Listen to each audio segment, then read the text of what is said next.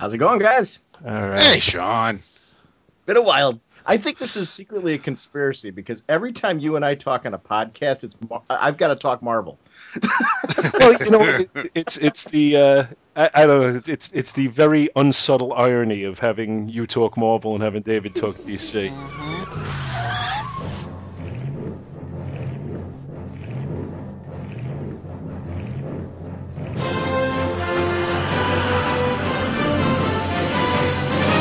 Back to the bin.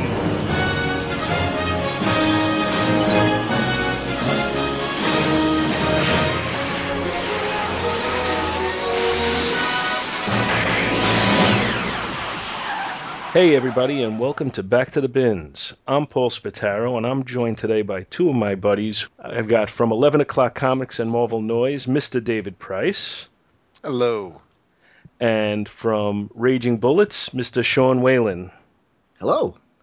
And they were kind enough to come on with me today. Sean and David and I have interacted quite a bit over the years, but we haven't had that many chances to speak. In fact, today's the first time Sean and I are getting a chance to actually talk, even though we've sent messages back and forth many times in the past. And David and I met face to face once, but other than messages back and forth, this is only the second time we're getting to speak to each other. So it's a nice thrill for me to have you guys on. Happy to be here. Yeah, me too. It's definitely. I'm looking forward to this. Well, it's ironic. Actually talking to David with how long we've known each other because we both knew each other well before we were crazy enough to get behind mics. So It's true. it's like almost 8 years later now. Oh my God. Yeah, I guess so. Damn. Well, David, you started out on comic timing, right? I started out doing a segment for Bruce Rosenberger's Comic Cast. I did a couple of segments for his show, and I called into Derek's Comic Book Noise a couple of times. Um, but I my first official co-host uh, career took off with Comic Timing. I was there for a couple of months, and then Vince and I started up Bullpen Bulletins in late September of '06. Okay. And then when we stopped doing Bullpen Bulletins, Derek offered me Marvel Noise, um, and then a few months later, Vince got the itch again, but didn't want to just stay not just be limited to Marvel, especially since it was post Civil War and there weren't a lot of things really shaking his tree. So he wanted to talk about everything, and that's when we also grabbed Chris Niesman and Jason Wood, and it's been 11 o'clock comics since then, and I still do Marvel Noise every other week when I can. Otherwise, Steve and or Derek basically host the show. Right, right. Yeah, that's yeah. It seems like as 11 O'Clock Comics has picked up steam, your role on Marvel Noise has kind of decreased a little bit to the point of you're just kind of the Ed Sullivan of The the show intro now. guy. Yeah, pretty much. Yeah, yeah. This is what the guys are going to talk about. No, see you later. Yeah, pretty much. But I was Sean and I were just talking a little bit, and I was saying when I first got my iPod in '07, and shortly afterwards I discovered the world of podcasts, and I was like a pig in shit basically. Uh-huh. I it was because I'm older than you. I'm about 10 years older than you. Okay. And I started collecting when I was like 11 years old in 1972. That's when I was And born. there you go. So I'm about 11 years older than you. Or actually, no, 7. I'm born in '62, so I'm 10 years older than you. Okay. I'm off on my own dates. But I had two of my best friends were collecting with me back then, and it's still two of my best friends to date, but they no longer are involved in the hobby. And I stopped collecting in around the time of Crisis, and I got pulled Okay. back in at about the time of the death of Superman, but it wasn't the same world because I didn't have my two best buddies there with me, doing it with me, talking about what's going out, coming out and everything. And then when I discovered podcasts 13 years after that, it was like now I'm back in that element again. I was just talking to Sean about like perceived friendships with people you don't even know because you're listening to them talk and everything. That is And very true. and I mean, no doubt in my mind that you and I had a perceived friendship before you even knew who I was. Because when I came over to you at New York Comic Con and I started talking to you, you were very friendly, but you were kind of going about your business, and I was like, hey, I want to talk a little bit here. It's like, where are you going? Are you running away for it? No, it was it, and it's that is there seems to be, and I know Sean is extremely friendly also, but there are definitely, I I appreciate everybody who listens to the podcast, and the guys um, absolutely do too.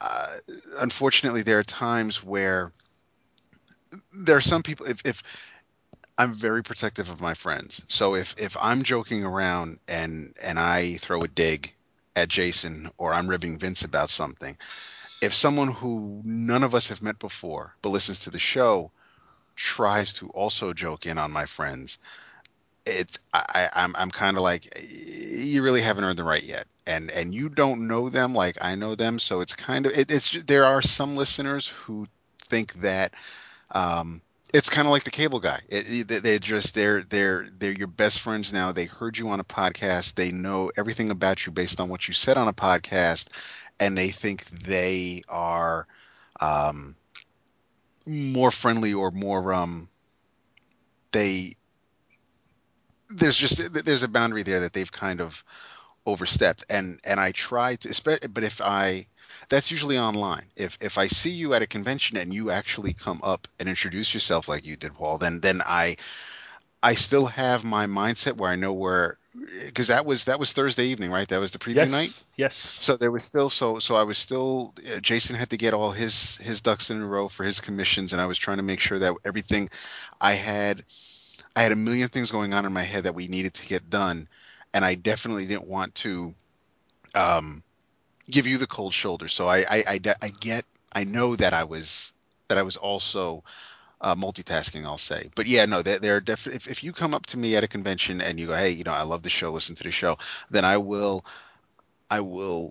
walk and talk with you. I won't just say, "Hey, that's great, thanks," and I'll keep walking. But yeah, there are definitely times where I know that and we've been to a few conventions over the years, and I know that um if I'm on a mission, if and especially if something's time sensitive where we need to go somewhere, or at Chicago it's difficult because usually one of us are trying to get tattoos, and therefore we have that window that Stringer's available. So it may look like we were being a little I guess aloof, just oh, they didn't have time for me. But no, that's I never want that to be the impression I give somebody. I want to make sure that if they listen to the show, if you come up and introduce yourself to me, that I want to make sure that I appreciate that I show you that I appreciate you taking the time to do that. yeah. Well, for what it's worth, you never gave me the impression of blowing me off or anything, but I'll just tell you my perception of it, and kind of it was. I mean, I guess we had interacted a little bit at Facebook on Facebook up to that Yes. point, so you may or may not have had a mild idea of who I was. But like you say, listening to the podcast for a couple of years and some interaction, I definitely had a greater sense of who you were than you had of who I was, and. I went over and you were very receptive. You shook my hand. You said, "Hey, there was I don't even recall who it was. There was some creator that you walked up to, and then the three of us actually had a little conversation, which I hopefully Mahmoud Asra. okay. But it seemed to go smoothly, and then I kind of you said, "Oh, where you going?" I said, "I'm just killing some time. You mind if I walk with you?" And you were like, "Yeah, no problem." But you were going about your business, and I Okay. wasn't keeping you from going about your business. And then as we walked over, we ran into Jason and Chris, Yep. and I introduced myself to the two of them, and Chris and I started getting into a conversation about Neil Adams. Okay. And at that point, you and Jason, who obviously had your agendas, kind of, you know, gave your apologies and moved on to other things. And I talked to Chris for a while, and then that was the night. I would say I probably spoke to you guys combined for about maybe 15 minutes. Okay. But it was good. It was a chance to meet some guys who I had been listening to, and Right. it all worked out well. There was It's certainly an no, icebreaker. Absolutely. Yeah. I kind of look at it this way. I think that through the fact that we do this podcasting, there's people, because they're our listening audience, they are friends, but there's not the two-way interaction. And we can't have, as podcasters, that same relationship until we've had the opportunity to have that interaction, where we get to have the other side of it and get to know the people who listen. I've had it happen at cons before where there's people like on the first day of a con. We walk up and we have a nice conversation. It's friendly. It's clear they're a friend because they've listened to the show, but they don't become a closer friend or somebody that I feel like I have an affinity for until you've had like multiple conversations at the con. You get to know the other side. You get to know that person. That's one of the nice things. And sometimes that's happened through email. Sometimes that's happened through people calling into the show, where I get to see the other side and get to know that person. And that's where I think it turns into a different sort of relationship than just being podcaster listener. Hmm. Yeah, there's definitely different levels with that.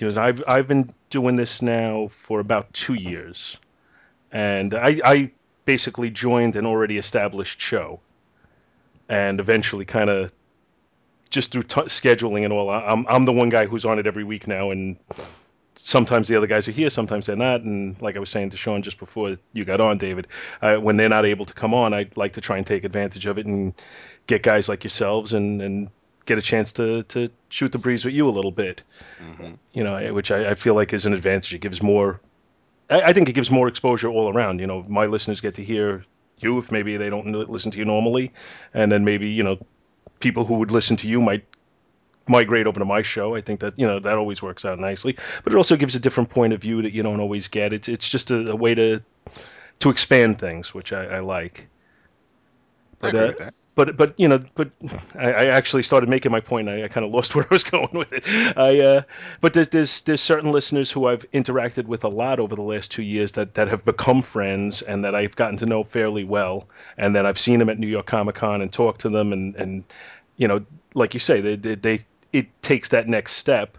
And then there's other people who, they might send an email or something, and you know them a little less. And then there's other people who listen and you've never met at all, but they still think they know you. Hmm. So it's a strange setup, It is. It is. but it's fun. That's all I Oh you yeah. know. Oh, yeah, it is. I mean, I look at it as I get to have a conversation with three of my best buds once a week, and I, even when it was just Vince and I, it was basically it felt to me like we were letting people eavesdrop or overhear our conversation. The fact that other people wanted to listen to that and glommed onto it is even better. But there was, if even if we weren't recording and we were just the four of us getting together to talk, we would still do that. Recording it is just something that we get to share. Hmm. It's it to sometimes it almost feels like the recording of it is just an excuse to force us to do it. Yeah, Like I'm content just to get together and talk to my friends and talk comics and just go through all of this stuff. But then you record it and it creates the illusion of having a purpose. I like that one. I can't get my co-host out of my head, so I don't know. yeah, I can see that. Well, that's the other thing that surprises me sometimes is how you hear these shows and some guys just have such good chemistry together that you just assume, oh, these are guys who were friends for 20 years and decided to do a show. And then you find out, no, they met on the internet and they had never met face to face. And, they just hit it off and they did a show and now they're best friends. But at the time, they didn't even know each other. That's Vince and I. I mean, we Vince and I and even Sean, we only met um, because of BryDeemer.com and his subdomain for the CGS board, and it was after CGS started, and he had the little forum on his website, and I didn't meet Sean and Vince until CGS 100, um, and then I don't think I saw them again until 200, and then we were all at Wizard World Chicago in 2006. And then I've seen Sean at a few conventions since then, but I didn't. And Chris Niesman invited me and Vince out to Chicago for that Wizard World, and that's when I finally met Chris face to face. And I didn't meet Jason until uh, either the first C2E2 or maybe it was a New York Comic Con. But I didn't. I mean, I talked to Jason for months before I finally met him face to face.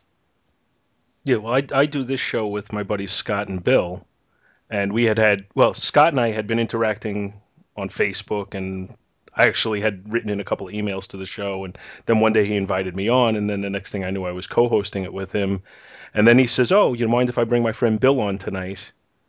And then he came on, and now he's a regular co-host on, and the three of us do it together.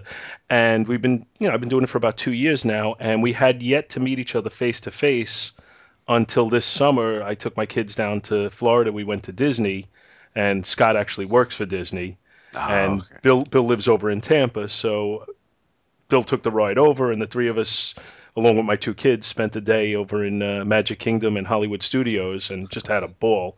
But it's Nice. weird, we didn't meet each other face to face till August, but they're two of my best friends, so Yep, it's a weird thing. it is. So I guess that's we can go on and talk about the nature of podcasting all night.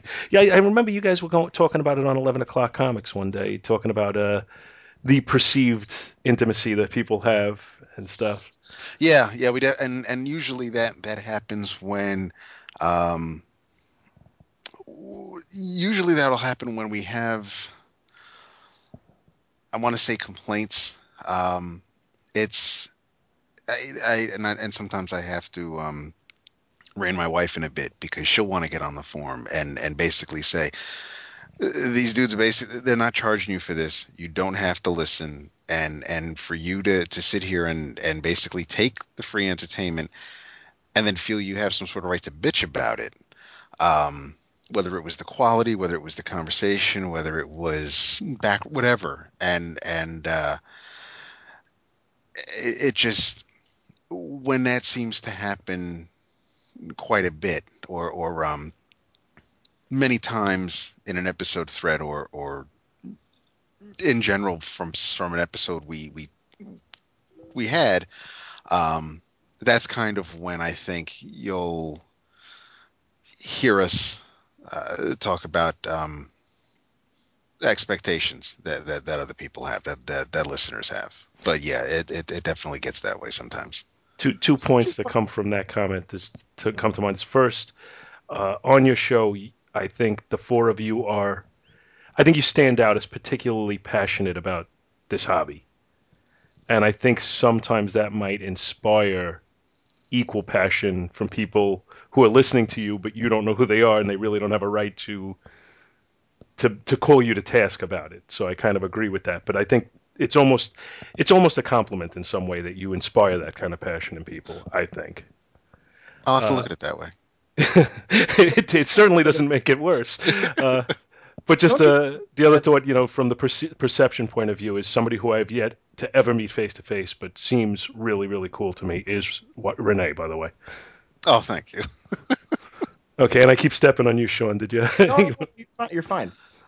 Don't you find though, like seriously, and you'll understand it's Paul being a podcaster, that the people that are the complainers, they're really a very small percentage They of are. your audience base. You've got, I really feel that there's this larger silent majority that are people that just like to tune in, they just like to listen, they get it, that's kind of their thing, and that's, I mean, I love the people that love the full interactivity. There's your diehard people that take it beyond the show and actually kind of make it something their own, and they do their own thing with it, and maybe they go and develop their own podcasts, blogs, whatever, and they interact with you that way, and they're very largely positive and behind what you're doing. But the complainers, the people that have been, at least in my experience, and it's got to be the same for you guys because of the quality of what you do. It's a small group of people that just don't get it. and Yeah, and I've often found that usually those are the people that maybe my show isn't for them. I don't let that change what I do, Right. because ultimately in the end, if you do that, if you take those isolated comments and let it affect how you do this, you're going to lose the people. First of all, you're going to lose your passion for doing it because you're no longer going to like doing it. Right. But second of all, you're going to lose that core group of people that tuned in from the beginning because they get you Yeah. and get what you're trying to do, and they're there. And I really feel they're a lot of times the silent majority. They're the people who you don't really hear from because they can't, because they're just driving into work, listening to your whatever that stuff is. And I do feel that winds up being a majority of your audience, and you end up losing them very fast if you don't acknowledge that they're there and you need to protect them. I think we first realized we had when Jason opened up the 11 o'clockers to SurveyMonkey and gave out the link. He was hit with more votes, with more nominees by doing that than the years prior when it was only open to people who are registered on the forum. Because you either have people who don't do forums, who don't like the interaction of forums, who don't want to just, don't have time for forums. But if you give somebody a link and say, listen, here's 23 categories. What do you think is your favorite? And he was blown away by the amount of votes that just the amount of people who voted. And yeah, there are definitely more people out there than, I mean, yeah, we can even just look at the downloads. There are definitely more people who download the show than interact with us on the forum or even Twitter and Facebook. And then with Sean, with your show, I don't even remember where I heard a criticism. It might have been in an email you read or something. But one of the criticisms I specifically recall hearing, and the reason I remember it is because it stood out to me at the time, was somebody was complaining that you were too positive. That you found, you never complain about anything. You like everything. And I thought, but 95% of your audience is probably listening because you're presenting things in a positive way. And when you see something that's bad, you do point it out. But that's not the focus of your show. Right. Well, we also don't talk. We also don't talk about everything. I mean, first of all, we go on and on and on, but we don't. We pick books that we are passionate about having a discussion about. So it typically, I as a comic reader, if there's a book that's kind of mediocre on my stack, I I just kind of move on. I'm glad I read it. It's not a book that I'm going to do rereading of because it was okay. It's time to just move on. The stuff that I really want to talk about is the book that blew me away. Yeah. So, and that's not to say that there's anything wrong with podcasts that are more critical. I don't mean it that way. It's just this is the way I am as a reader, so it's the way I present myself in a podcast. It's one of the advantages of different podcasts. People view things differently, and their lens into how they like to present themselves and how they view any artistic medium. There's people who have wonderful podcasts that are incredibly critical that I really enjoy. It's just not the way that I look at it, Right. and it's fun to have that difference. If you look at how many podcasts are out there, none of them are alike. They really are. Yeah, they all have their own little unique bent to them. But to get off the podcasting thought, what are you guys reading lately? Oh man, I'm first issue in, and I'm really liking the new Punisher series. Um, Nathan Edmondson has who is Jake Ellis, and I think did Grifter with the New 52.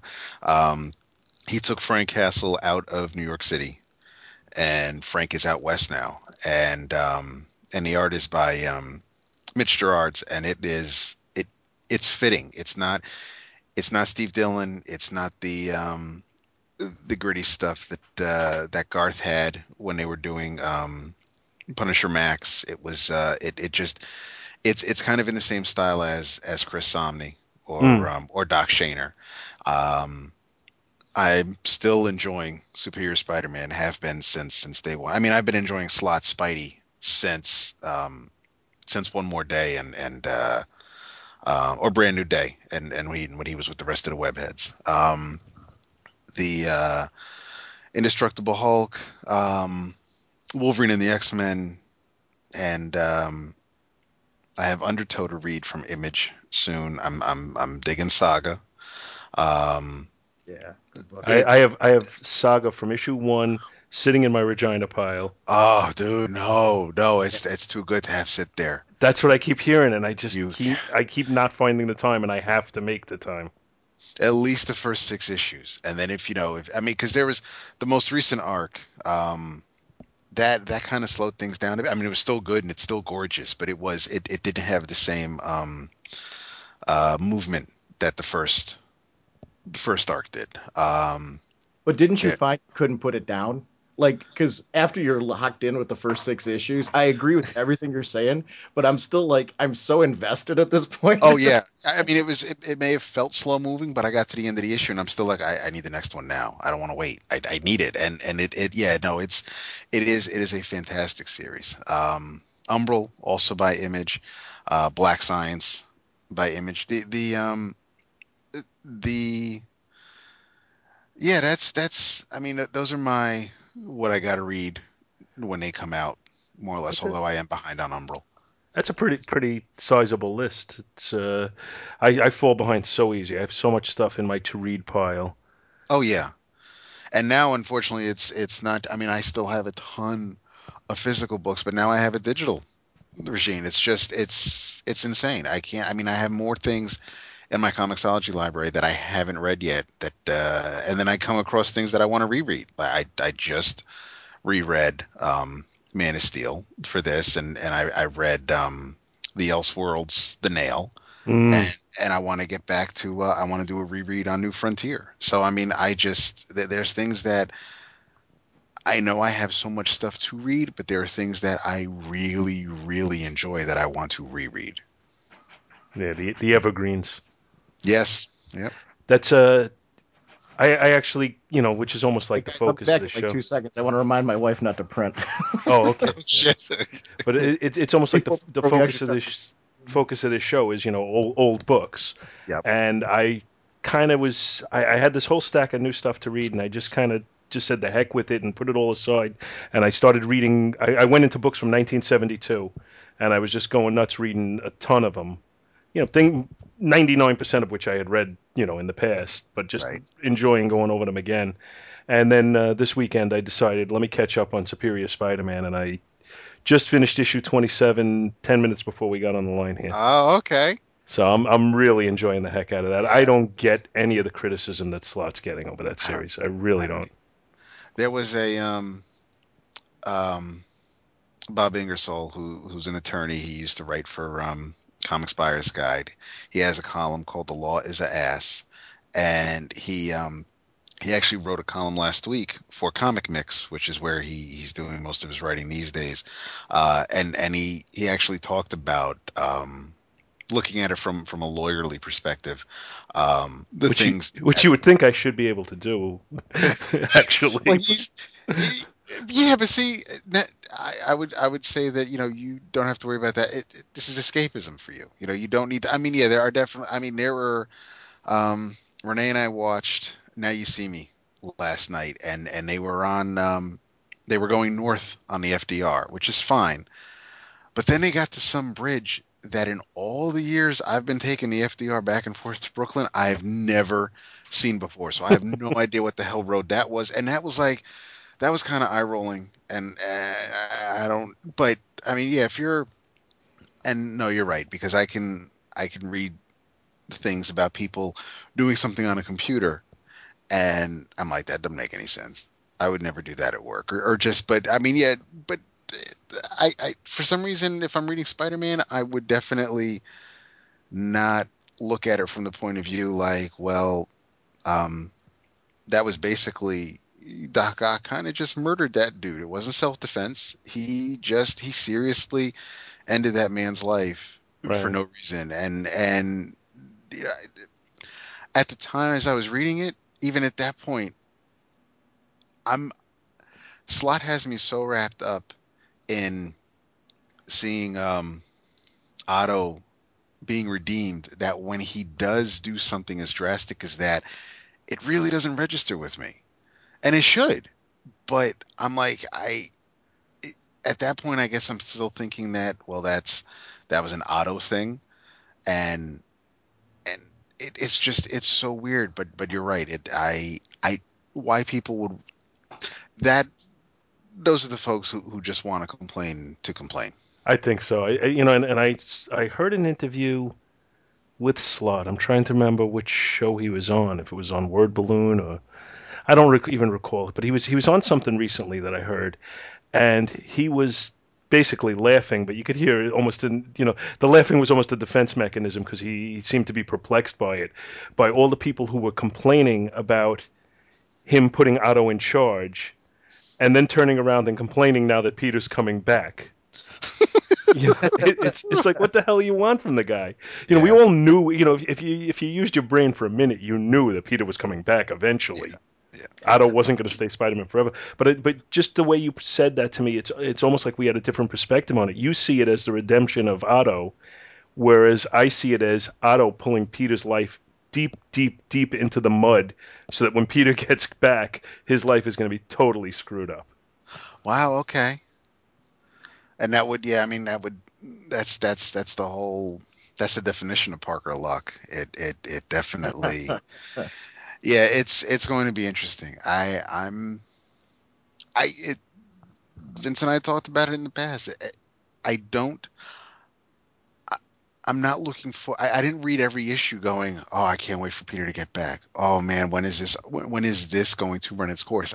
I'm reading it as each issue comes out, because I'm enjoying it, and I don't want to look too far into the future. I mean, obviously we all know with previews and whatnot what's happening, but I I could read Otto as Spider-Man for a long time, and obviously it's and none of this has really felt like he's put the brakes on anything, or editorial was like, okay, it's time to wrap it up. It feels like it's the story has definitely felt organic to me, Yeah, and I and agree. and I just I'm going to be a little bummed when it'll be bittersweet because yay, Peter's back. But it was just, it's weird because of all of Peter's enemies. It was it it was the chubby schlub who basically is Peter's Lex Luthor. That's the one who beat him, and I never saw that coming.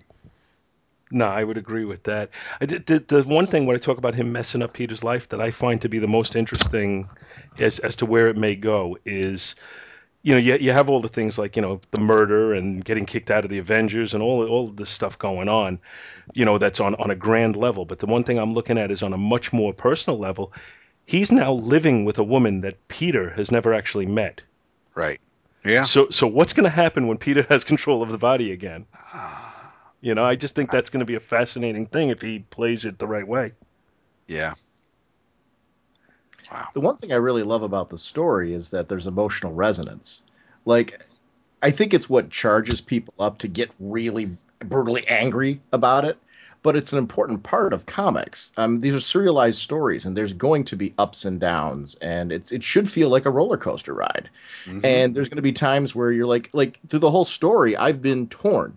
There's been parts where I've started to really like Ox Spidey so much that I'm like, I want him to keep sticking around. I want to see more of the redemption that you were mentioning before. But there's been other times where I'm a PD fan. I want Yeah. to back too. And I mean, I think that should be a ride that the creative team takes you on, where you are liking so much what's going on right now because it's different and it's fresh and it's exciting and it's building all the things that Paul was mentioning. This When Peter comes back, his status quo is not going to be his anymore. Oh, Um, yeah. and then that's going to be a very interesting thing for him to deal with, which sets up a very fresh environment. And I'm very excited about that, while torn because I'm enjoying the fellow who's in the suit right now in a Yes. twisted way. And what I see is a little bit of this. There's been the redemption of Otto, but then there's also a little bit of a reversion to old ways. Oh, He, yeah. he's fighting on the side of the angels now, but he's going into the methodology that he always used. He's got his minions, he's got his spider bots, he's even got the arms, the four arms as part of his Hmm. costume now. So That's one thing I'm looking forward to, though. I am looking forward to the return of the red and blue suit. I think that's why I'm also another reason why I'm enjoying the Amazing Spider-Man 2 trailer so much is because I get to see the old suit again. Yeah. I love the little things that Otto has done, and it's it's yeah. I mean, Spidey is that's my dude, and it's weird to be rooting for the bad guy, and he's and like you said, Paul, he reverts back to his way. I mean, when he calls somebody, a mindless dolt, or it's just like, first of all, this 30-something-year-old dude would never say that, but it's just as rolling off your tongue because that's who you are, and it's weird that no matter the technology the Avengers used to make sure that Spider-Man was Spider-Man, um, and you would think that just common sense or knowing someone's personality would be enough to maybe make you realize that something's a little amiss. And they kind of dropped the ball there. They didn't. They didn't. They know he's not a Skrull, and they know that he hasn't been. It's not somebody else in the suit. They just don't know that the mind has been switched, even though he's talking like somebody else. Well, just the funniest moment for that for me was when which he quickly gave up on, but when he decided he was going to try to bed Mary Jane, Hmm. and he was taking her out to dinner, and then like he's narrating it in his mind. Watson trials, test one, Yeah. you know? And then he's trying different things on to see if that'll get her to go. And then he realized, wait a minute, I have Peter's memories, and he just basically accessed a memory of, I guess, Peter sleeping with her, Hmm. and that was good enough for him. And it was like the best night of sleep I ever had. And Peter's in the background, and he's like, "Oh, you're making me sick, man."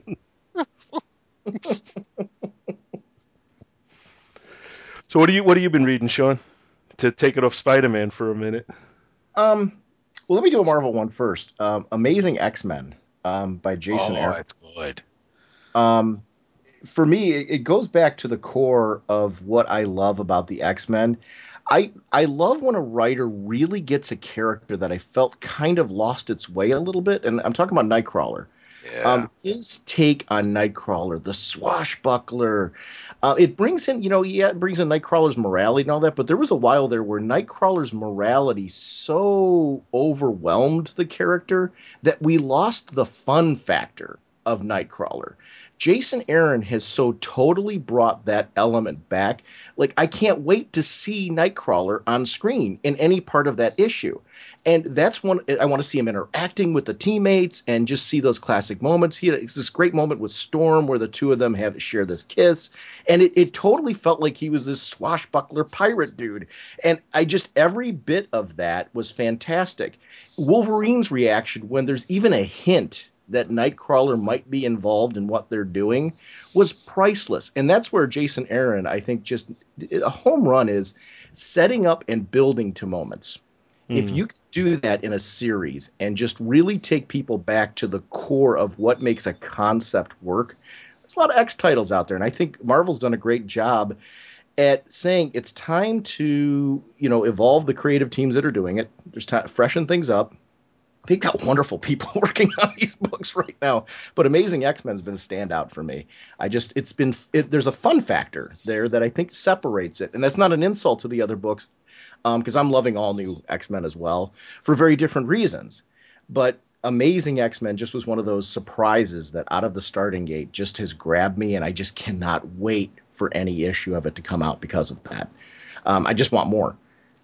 On the DC end, Earth 2 has been one that I was really worried about because I loved what James Robinson was doing. They kind of seem to have let him have his own little world. And aside from the fact that two of the characters were on the main Earth, it was really contained where he was allowed to craft his own version of the JSA. I'm a classic JSA fan, so I was really worried, like, am I going to like this? Because he's kind of, we're doing a full reboot of characters that really, at their core, for me, it's always been about their longevity and their rich history. Right. Because you put a guy like Robinson on it, he gets how to bring those elements in to the newer characters. He understands who a Jay Garrick is, who an Alan Scott is, and while he's modernizing them and putting some twists and turns in there that we don't expect. There's a classic feel to it that I really liked. Well, when Robinson left and you've got Tom Taylor taking over, I was really worried about that, not because of any insult to Tom Taylor. It was, how do you follow that up? This guy really had the opportunity to be the architect of it. And now you're going to try and take over his book. That's a very hard thing to do. And Taylor, I think, has just done a great job. The particular issue that I've loved recently was his annual that he did, where he told the origin of the Earth 2 Batman and took us on a whole bunch of, and I actually don't want to spoil who he is and what his backstory is, other than to say that if you're a fan of alternate universe stories, it embraces that. And it touches on a lot of the emotional beats that classic Batman fans would want him to, while at the same time embracing the fact that this is a different universe. So let's take it a different direction. Put all the right beats in there, but take it in a different place. So I feel like you're reading an Elseworlds, a true Elseworlds. It makes me more excited for eventually when they do, because it'd be nuts not to, when they do main Earth and then Earth 2 crossover for certain characters to meet, including, the regular Batman with the Earth 2 Batman. I want to see what that looks like because I care about the characters. So I'm always I geek out at that kind of stuff. And I don't want to see it overdone, but when it happens, I want it to matter. Right. That's, I've been all new X-Men, but I haven't really been on Amazing X-Men. So I'm going to have to take your recommendation on that It's one. great. I think it's Jason Aaron's love letter to Dave Cockrum. Oh, that's worth reading just for that. And Earth 2, I picked up the first couple of issues, and I kind of got turned off based on exactly what you were saying. To me, they were the longevity team. The fact that they were the senior squad kind of always, I found that as an appealing thing, the whole legacy aspect of it. And the fact that they were doing away with that kind of gave me a little bit of a closed mind, and maybe I got to revisit that one too. I'm a big Robinson fan, so I mean, I'll put that on as an addendum. So that was, for me, a comfort level of walking into that writer on this and knowing his love for the classic part of the characters. It's not that, because it is a reboot of them. So, I mean, we're starting at ground zero for these characters. So you don't have that sense of longevity. So that's a disclaimer to put on it ahead of time. But I feel like at the core, he knows who those characters are. And we start to see them gradually become those people, and that's where my fondness comes. It took issues for it to get to that point, but I felt like we're heading in that direction with them. The other thing I'm reading a lot of, obviously I'm reading all of DC's line, and I kind of don't want to go there a lot because I do that on my podcast all the time. I'm loving Valiant's output. I don't know if you guys are reading any of that. I'm a little behind. I absolutely loved the beginning of Archer and Armstrong, and I thought the first arc um, of Quantum and Woody by Fowler was just amazing. It, it's Um, it's good fun. it is. It absolutely is. Exo Man of War, I've been really digging. Actually, the writer of Exo Man of War, Venditti, and if I'm mispronouncing his last name, I apologize. But he's writing Green Lantern right now. Right. But before he took over Green Lantern, he was doing this wonderful run on Exo Man of War. And really, he was the quarterback over at Valiant because that was the first series that launched. And it's been just a thrill ride because I was a big fan of Exo Man of War. And modernizing that, talk about, taking a character that's classic Valiant and bringing that character back and giving us that vibe and making it feel like a wow moment again, because you got to separate Exo Man of War from Iron Man. Because Iron Man is done so well that, if you're going to put some guy in a suit of armor, there's got to be a definite distinction, a reason why it matters. And I feel like Venditti gets that. And it doesn't come off feeling like Iron Man light. It feels like something distinct and different, because of the fact that this is a guy who's out of time. And it's this suit that is this prophecy, and it's alive. And in many ways, the suit has a symbiotic relationship with him that I think separates it from what is great about Iron Man and makes it its own thing. And I think that's something that you really need to focus on with a character like that. And I think they've done that really well.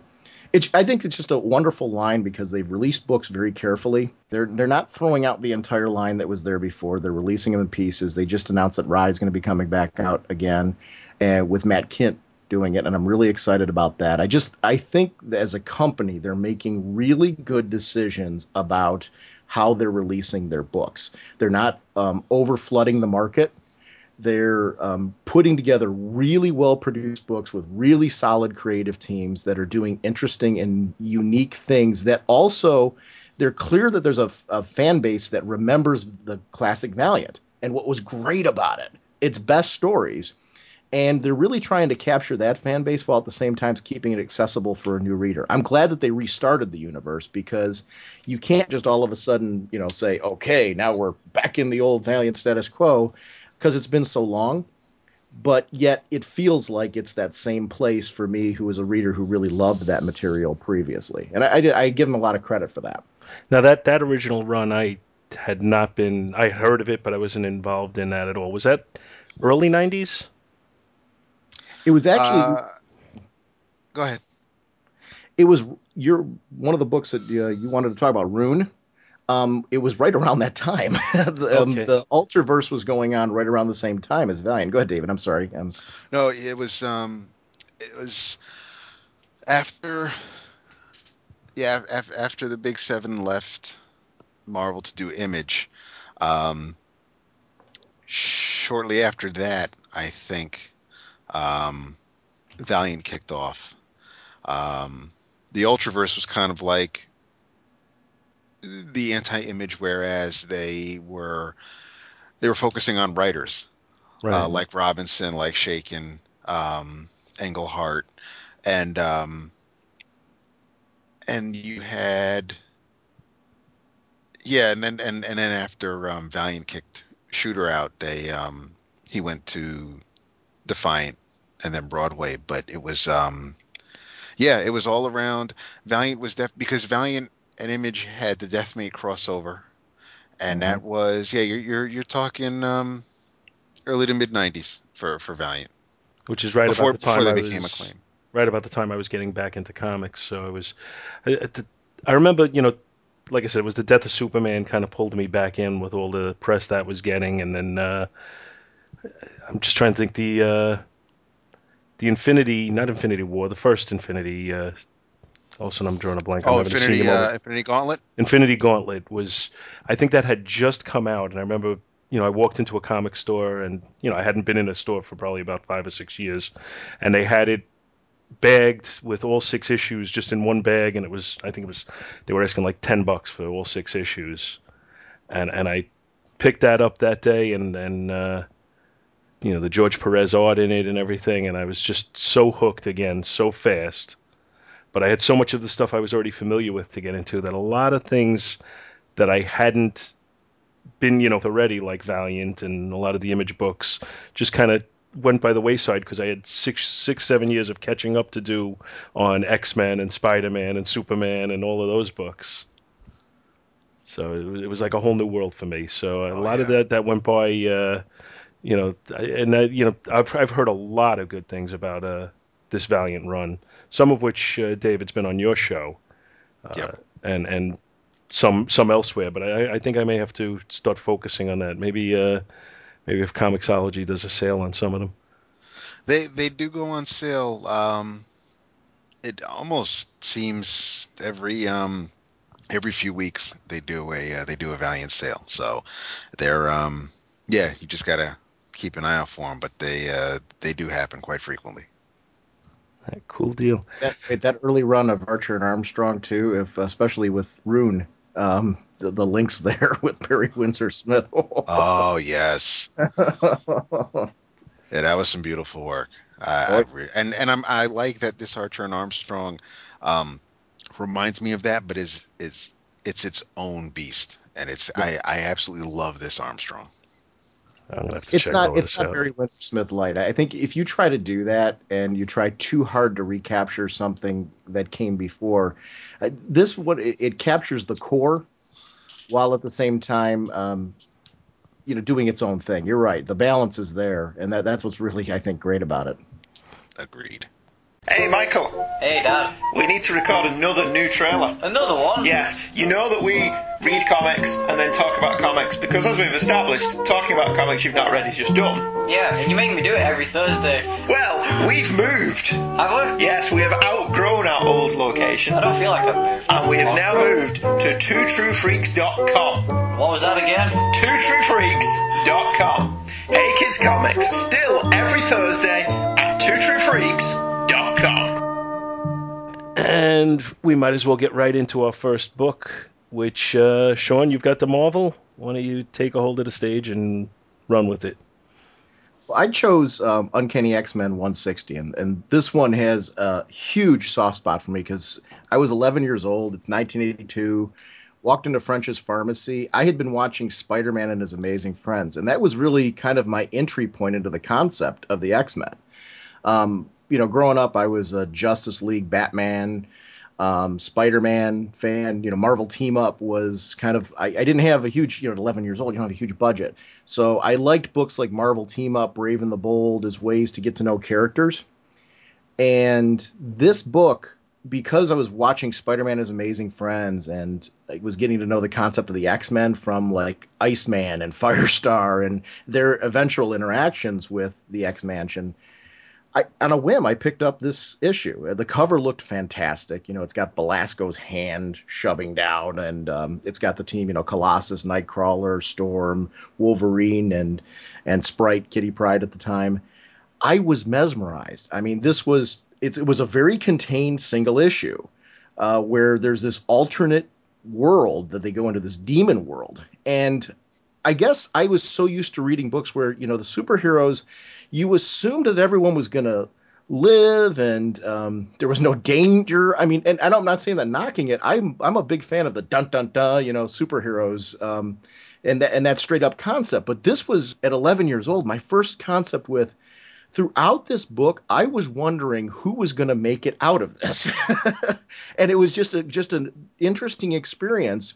These were very gritty characters. You had Wolverine on there, who I was completely captivated by him at the time. I mean, this was the height of Wolverine.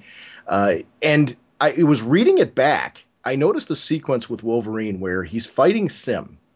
And afterwards, Sim is he's Belasco's right-hand henchman. And he's, this super powerful, built demon monster type of thing with a stogie, just like Wolverine had back in the day.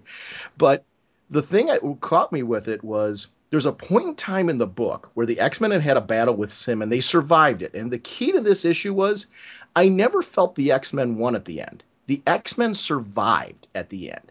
That was something that I felt was very new and fresh to me as well. To see my heroes not have a real victory, it was just that they managed to survive, and yet I was rooting for them to do that throughout the entire issue as I was getting to know each one of them. And I remember at one point in time in the battle with Sim, and it's something that I didn't remember until I reread this issue, Wolverine, afterwards, when they have an opportunity to go back after him, he actually makes mention of the fact that he hopes they don't encounter him again. And I'm like sitting here, I'm like, this is not the Wolverine I know today. He would be diving right in there after him. It was cool to see like this younger version of Wolverine that I grew up with and kind of remember what he was like back here. His reaction to what happened to Colossus and because they were encountering the dead bodies of their compatriots. And they didn't know whether they were alive or dead or not. It was just a breathtaking issue for me for that. There was something captivating about each person, Storm being this beautiful goddess. And Kitty Pryde, I remember her being the one. She's kind of like what Robin is to me in Batman and Robin. Kitty Pryde was the one I could relate to because she felt like the inexperienced one. And I could see myself being, wow, I could join this team. And I could be the guy that they kind of like take under their wing and kind of protect through it and all that. Because she clearly was the student. And these were almost the teachers. So it felt like very accessible. Like this was a team I could somehow be a part of, which is unusual in comics, but Robin was always that person for me in Batman and Robin. It was great to see it here. So it's just a terrific, terrific issue. Very well contained and soft spot for me. Yeah, I like this one a lot. I thought this was a really good choice, and basically it details their trip to Limbo and their battle to get out of there in a nutshell. Uh, I'm guessing of the three of us, David, I'm thinking you might have the best background with this. The whole creation of the character Sim and the satirical thoughts behind that. See, now this was right before my my sweet spot with Uncanny X-Men. I'm a Dave Cockrum fan, but um, I was reading Spidey and Incredible Hulk and Daredevil, and I wasn't really all that into Uncanny until Paul Smith came on and shortly left thereafter. So I don't know, aside from the occasional reprint or flashback, or I haven't even read these issues in Essential, so I'm not as well versed as I'd like to be in this particular era Oh, okay. of Uncanny. Okay, because my understanding, and I don't know why, but I just thought you'd be this would be right up your alley. Is my understanding is that Claremont created the character of Sim as a shot to, was it Dave Sim who Dave Sim, does Cerebus. Cerebus? Yes, and I that would was the not whole be surprised. and I know that that's the rumor, and I thought there might be more to it, but and if I'm sure there is more to it, but I'm not sure exactly uh, what the background is and why they might have a little animosity towards each other. Uh, the artwork in this book is both striking and somewhat inconsistent in my mind.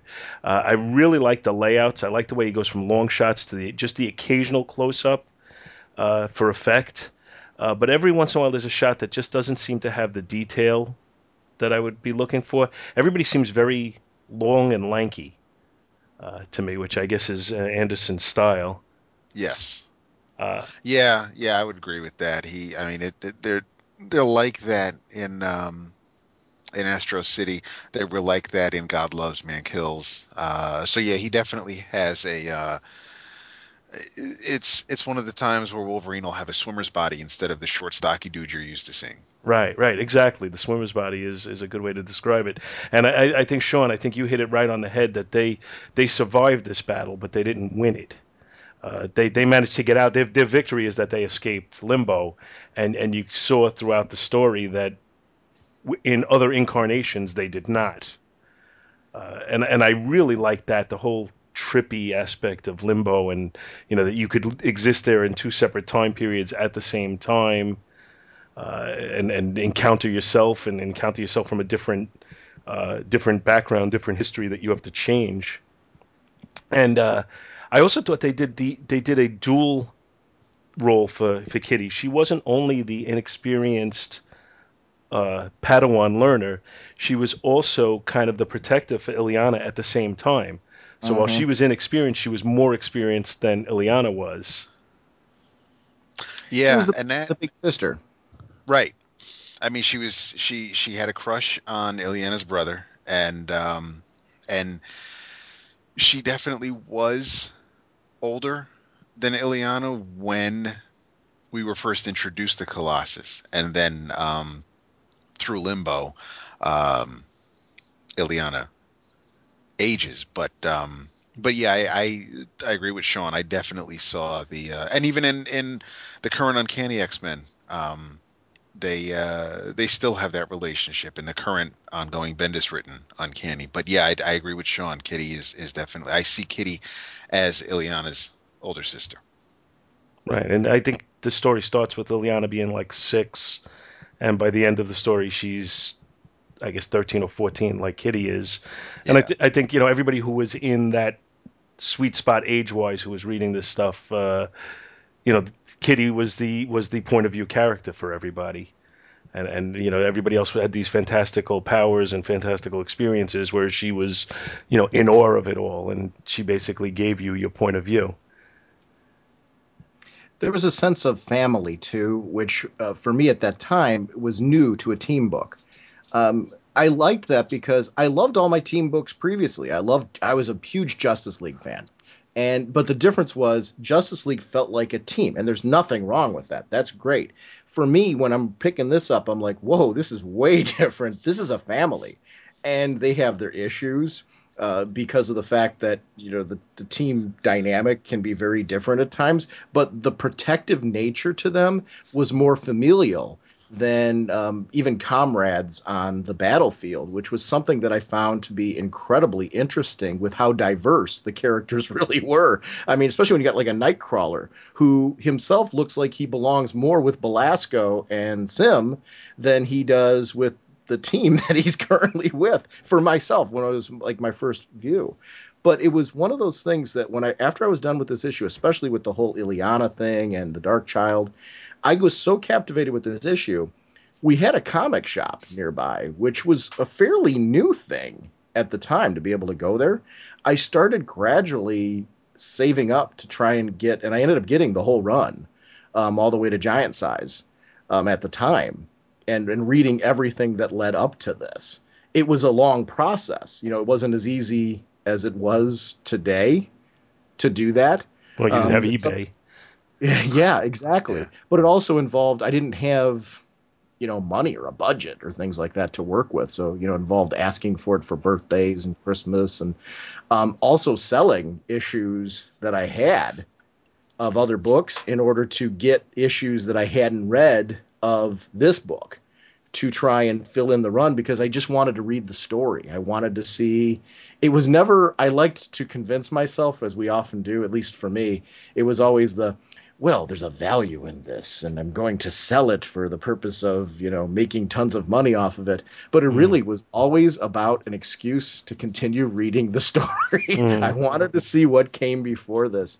But this issue set it off for me because of the cast of characters and having old Storm and new Storm and like I said, the deceased members, as you mentioned, of the team and wondering who was going to survive and who wasn't. That sense of danger never left me in the issue when I read it.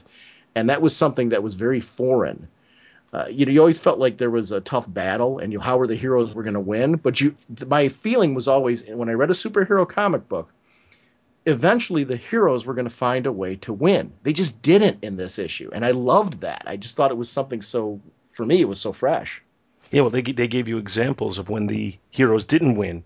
Here's the carcass of Colossus from another, from another reality, and how he got killed and his, innards are missing. So this could happen to the Colossus from our reality as well. They're coming right out and telling you. And then here Sim is pulling out a claw from a Wolverine from a different reality, and that's been taken from him. So there definitely was that sense of danger and that they could get killed there. It seemed more heroic in some ways because of that.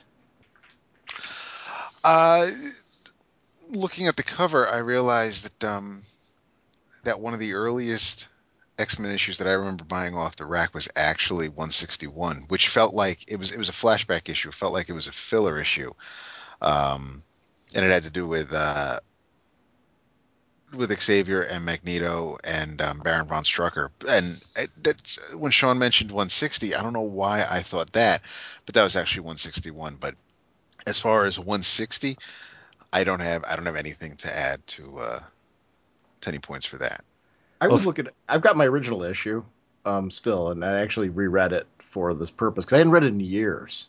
Mm-hmm. And I wanted to read it for this with the lens of like, how do I feel about it now? And it was amazing how captivating and how well the story held up for me. I was wondering, is it going to feel dated? Is it going to feel real different?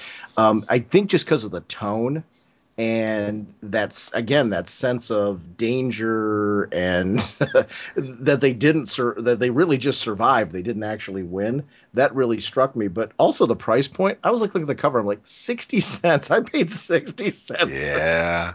Yeah, you know what you want to make me seem old right now, or I'm going to make me seem old is I remember I bought this new off the stands, and at the time I thought, wow, 60 cents is an awful lot of money to spend on a comic. Because I started buying them, they just went from 20 to 25, and I actually started buying the X-Men when they were in the reprint stage before the new X-Men had been introduced. So I had bought Giant Size #1 off the stands, which I still own. Wow. And I remember, for whatever reason, you know how the candy stores at the time didn't always have a solid run of the books. You know, they one month they'd Yeah. have it, one month they wouldn't. And for some reason, my store never had issue 94. And then 95 came out, which I guess was 4 months after Giant Size #1. And then we did have a local comic store, which was very different from what local comic stores are now. But I found it in the 25-cent rack, where Oh, they used to my. actually take a grease pen and write 25 cents over the Comics Authority box. Oh, okay. And and then that's how I ended up getting my copy of number 94. So I still have that with the 25 cents written in the box. But I bought this when it was new, and I agree with you, Sean. I think it's aged very well. I think the story is held up. I actually think a lot of the run from back then is still very solid. I think it reads well today. I would agree with that. I think up until it was a real sweet spot for a few years where Claremont was just on fire. And I think maybe after Secret Wars, when Magneto joined the team, things started to, obviously it felt different, but I think um, that's where it was kind of missing what I enjoyed with the Paul Smith stuff, and then going back and reading the older John Byrne issues. Um, it and then things started to really go crazy with Australia, and then a few years after that with the blue and gold, and it Hmm. was, but yeah, no, it was. I think when, whether it was because it was just a younger voice he had, or um, it was still relatively new, and we didn't have plot threads that were never resolved that went on for years. It really was a sweet spot. Yeah, I had the pleasure of having a chance to sit and talk to Chris Claremont at the last New York Comic Con, and kind of go through a little bit of these years with him. And he does have a certain amount of bitterness that comes through for the fact that they're Yeah, making all this money on these movies. And at the time, the Wolverine had just come out, which is at least in part based on the Frank Miller, Chris Claremont miniseries. yep, And he you could see, he's got at least disappointment with how he's been treated with that stuff, but he also still does have a warm spot when you start talking about these issues, and you could see he lights up a little bit, and it's nice to see that enthusiasm come out of a writer. yeah. I think it Have was you sweet that he was also sitting next to Bob McLeod that weekend. Was he? I didn't notice that. Yeah, yeah, yeah, yeah. Oh, that's my bad. one thing do want to mention about this book? Sequart recently released a documentary about Chris Claremont, and it was interesting to hear him talk about how the popularity of this led to him being asked to do more projects. They wanted to expand the line. Things like the Wolverine miniseries, things like New Mutants. And he wanted to keep a control over the story that was being told.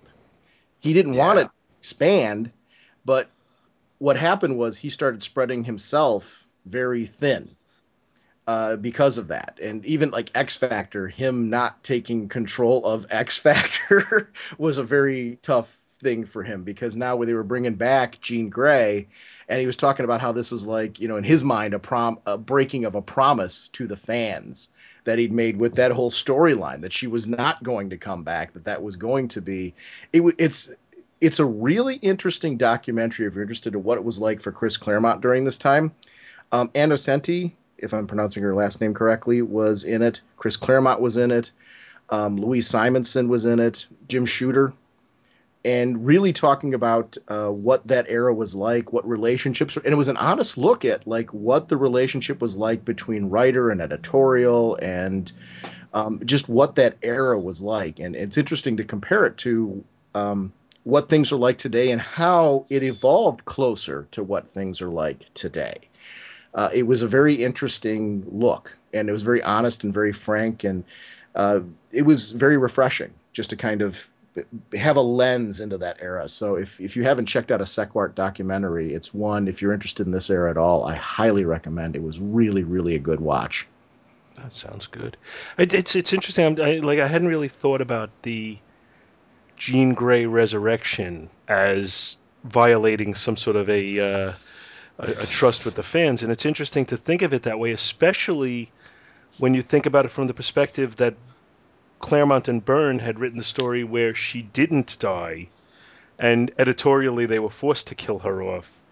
And then for them to turn around and bring them back without letting him have control over it must have felt like a little bit of a A stabbing bit in the of a back to betrayal. him. Yeah. Yeah, Yeah, that's not the first time I've heard that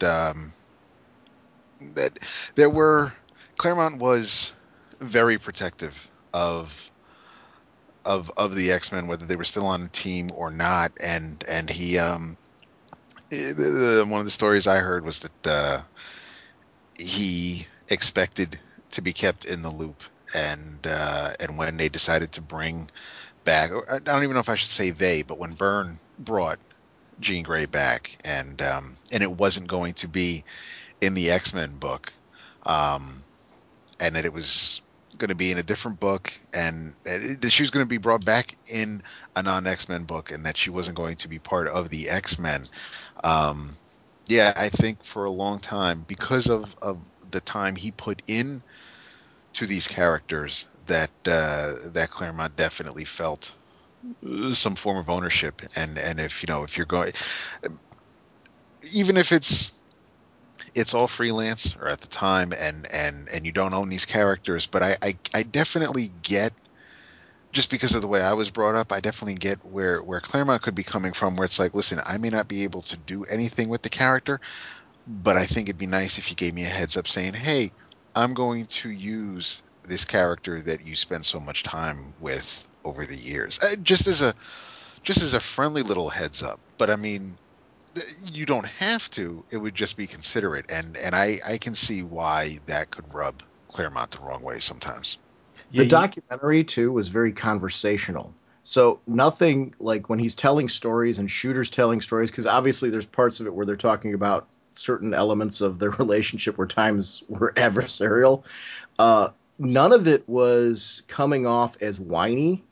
It was very much just a telling of stories of what happened at the time. So it's a really cool documentary if you want to like sit back and watch and get kind of a lens into different perspectives on it, but not feel like I didn't walk out afterwards watching this documentary feeling like depressed or sad or angry or anything. I felt like I had been given a view of history. It was a very well produced documentary piece in that sense. So, because a lot of times you hear about these type of stories being told where it's coming from a bitter perspective. hmm This was a historical perspective from all the people who were presented. And I thought they all carried themselves very well in the way that they presented themselves. For anybody that's interested in comic history, it's just this is the way a documentary should be done about an era.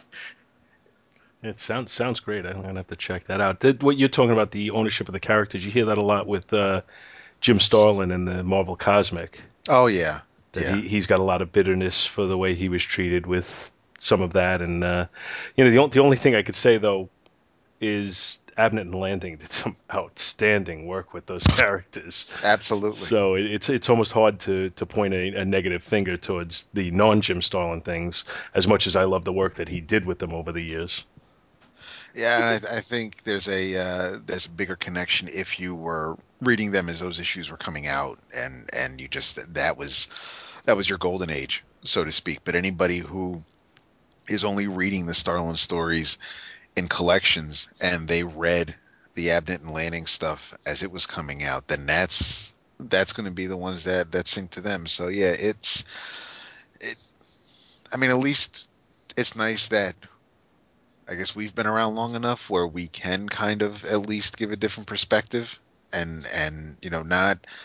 You still have a lot of people who, Civil War was my gateway, or Infinity Crisis, or Infinite Crisis, and you have, there are a group that are younger than us, and that weren't reading didn't start reading at the same age we started reading. They didn't start reading until their 20s, and it's it's nice to get a different perspective, just so that it may make you feel like a stodgy old coot, but at least there's a different perspective, and it it's nice knowing that if you think you're a little stuffy, or if someone else thinks you're a little stuffy, and it's just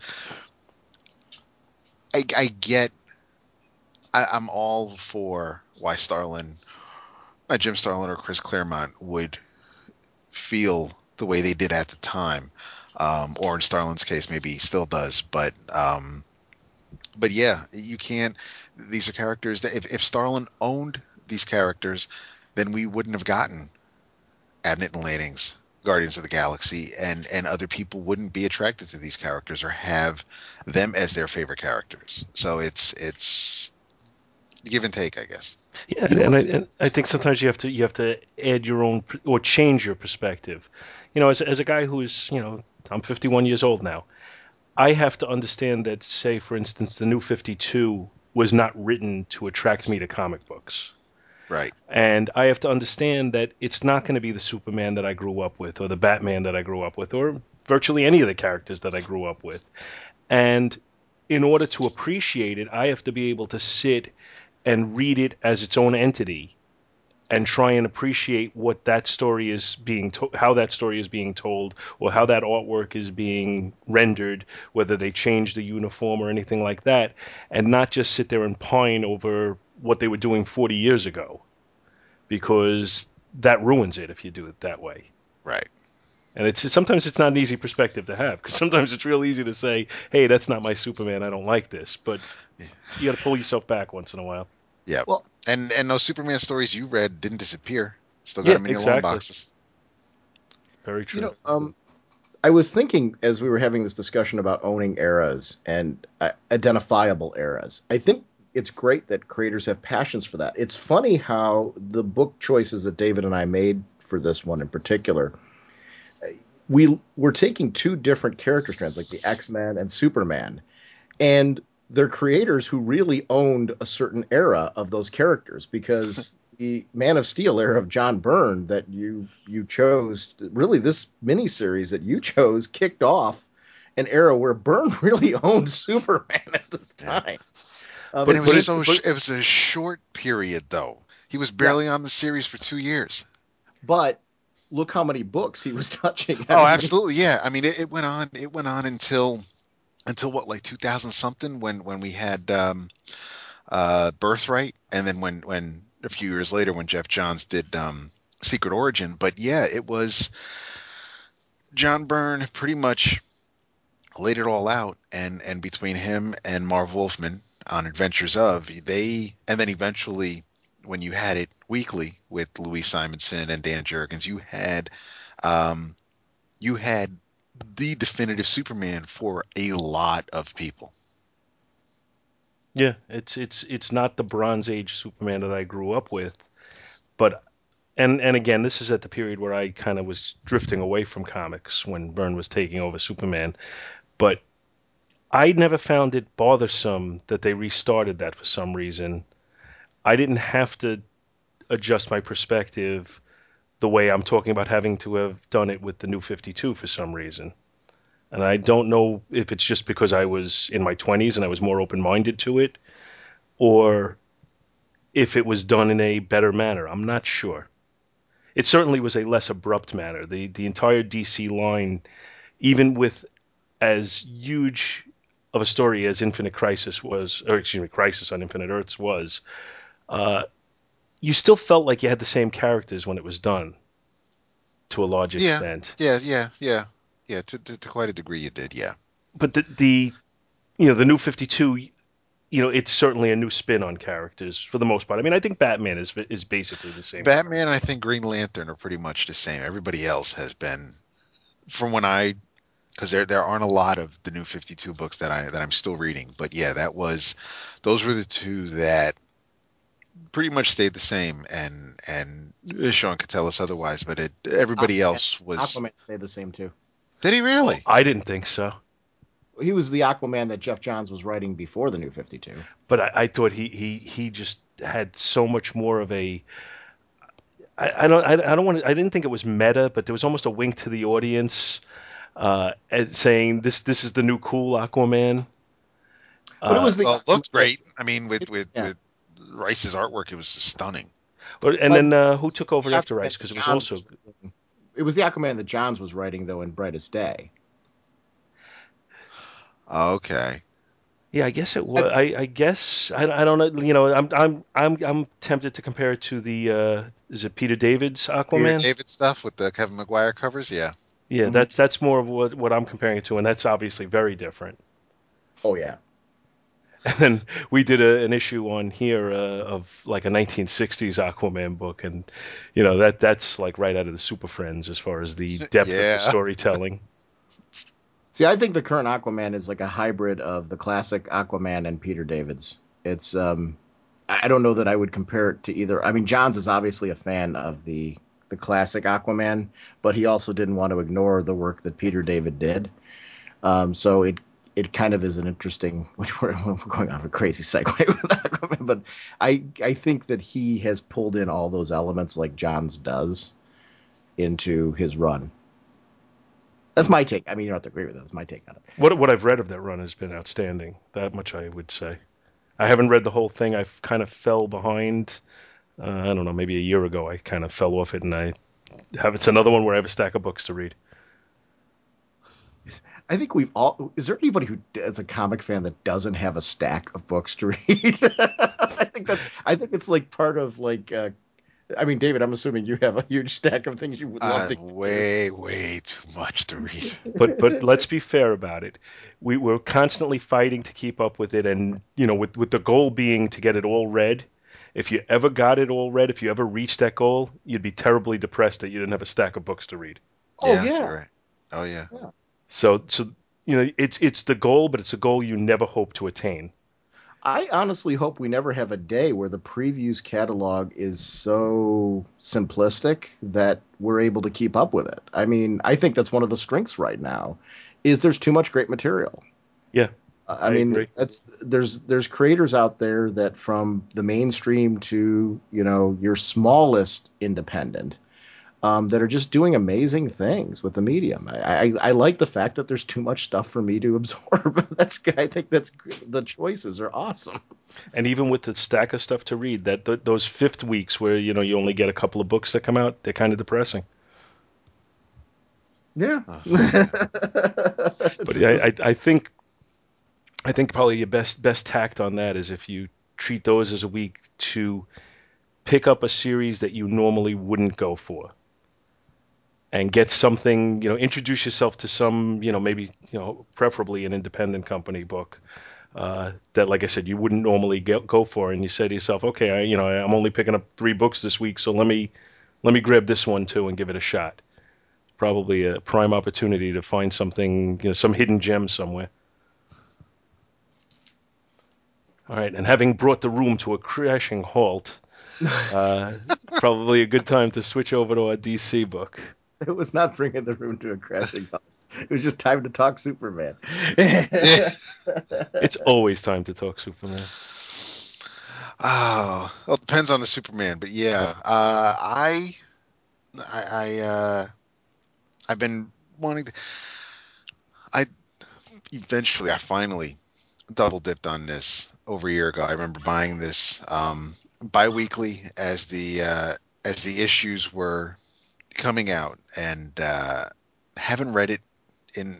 I may have read it a couple years after it came out, but haven't really looked at it in probably decades. And that is John Byrne's Man of Steel miniseries that he wrote and penciled, and Dick Giordano inked, and it is post Crisis on Infinite Earth Superman, and it is it's basically the uh, the de-godifying Superman. He wasn't able to move planets anymore, and spin the Earth backwards to go back in time. This was a more, if you want to call it, relatable Superman, and it it worked. When I was growing up reading comic books, buying them off the rack for 50, 60, 65 cents, 75 cents. For me, John Byrne was Marvel Comics. George Perez was DC Comics. George Perez penciled the new Teen Titans, which I absolutely adored. Almost went with a Teen Titans book for tonight. Um, Loved Crisis on Infinite Earth. That is my event. That is pretty much the event that I measure everything else to. Um, and and I just it was so weird to know when I read that issue of Amazing Heroes, when I saw Superman drawn on the cover by Byrne, that he was not just leaving the Fantastic Four, but leaving Marvel to go work not just for DC, but for their flagship character. Um, I was going to be there. And I read the Carrie Bates Superman. I read World's Finest. I love those old dollar issues. And I knew the old Superman, the 80 different versions of Kryptonite. And I was a Superman fan. I loved the first two Superman movies. I was all about seeing John Byrne's version of Superman, especially since I knew he wasn't going to be doing that old version. He was going to tweak it and make it his own. And um, there were so many things about this Superman that I just fell in love with. The larger shield, the larger S on his chest, it was perfect. It made sense. We had the old Wayne Boring and Kurt Swan versions where the S was just basically over his pectorals, and that was about it. But this was the first major change that I remember seeing, um, and it told me that things were going to be a little different. And then as you read the issues, as you read this miniseries of this new Superman, it made sense. And the fourth issue in particular is where um, I thought things were just it was of the six issues, it was the one that I think I enjoyed the most because we got a little bit more into Clark's thought process. He in order to keep his physique, he has a weight set lying around the apartment. But when you have Lois over there, kind of doing reps with Clark's dumbbells, how is it that he can keep in that shape with equipment that Lois can kind of knock around? And obviously Clark never really thought that he'd have to explain that much, and knowing now how strong he is, whether or not somebody would be able to pick up that same weight set and do things with it.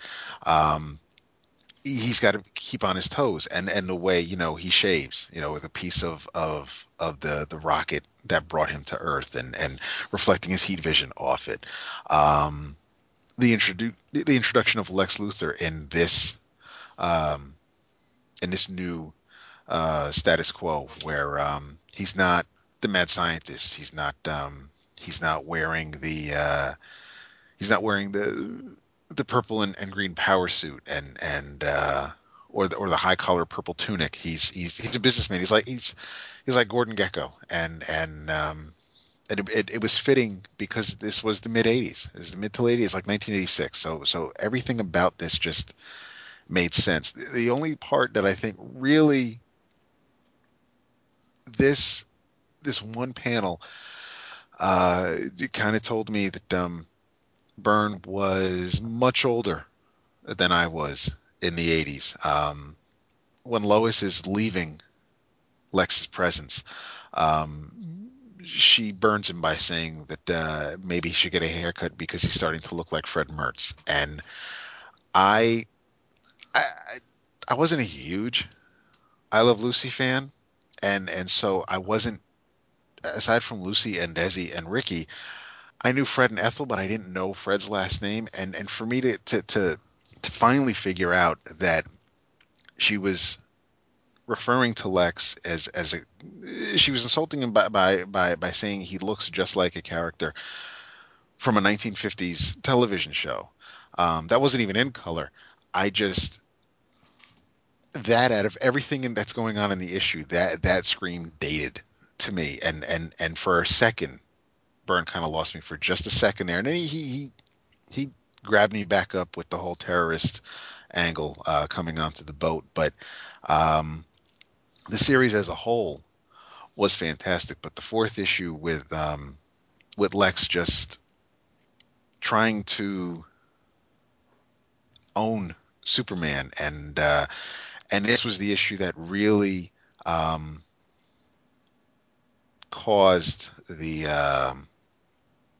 This is what made Lex want to make sure Superman knew who was more powerful, knew who was in charge, and uh, it was it took a couple of issues, but we were introduced to his main nemesis, and the person who just wanted revenge um, on Metropolis's new favorite son, and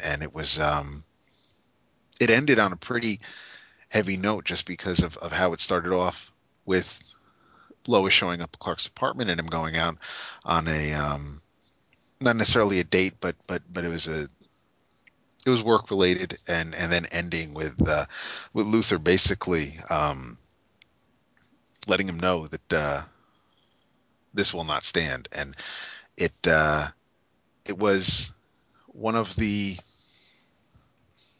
six was probably for me the strongest of of the issues out of the miniseries. It was just it hit some of those notes that I enjoyed so much from the Fantastic Four. I definitely recommend the Man of Steel, the series as a whole.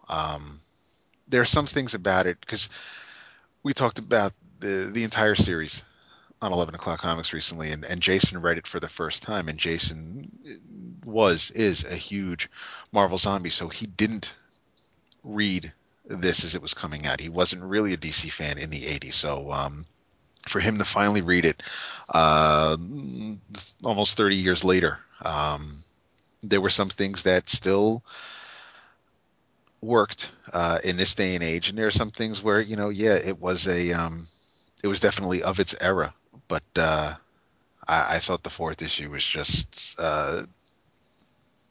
it's what kind of made the series for me. You know what was interesting about the fourth issue too, because I reread it for this purpose.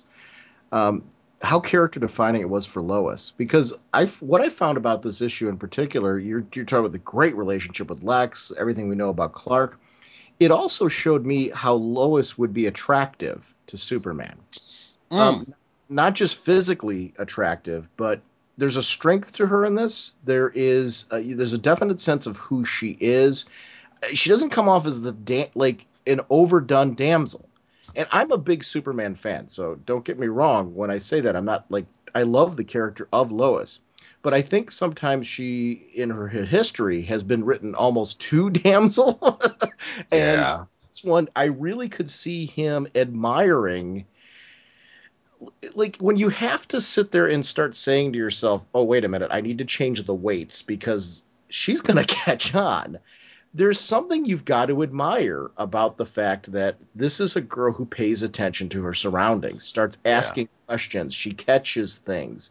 There's an intelligence to her. Like, as you're getting to know her in this issue through Clark's eyes, you're getting to see why he would be perking up around her and listening to what she has to say and respecting what was there.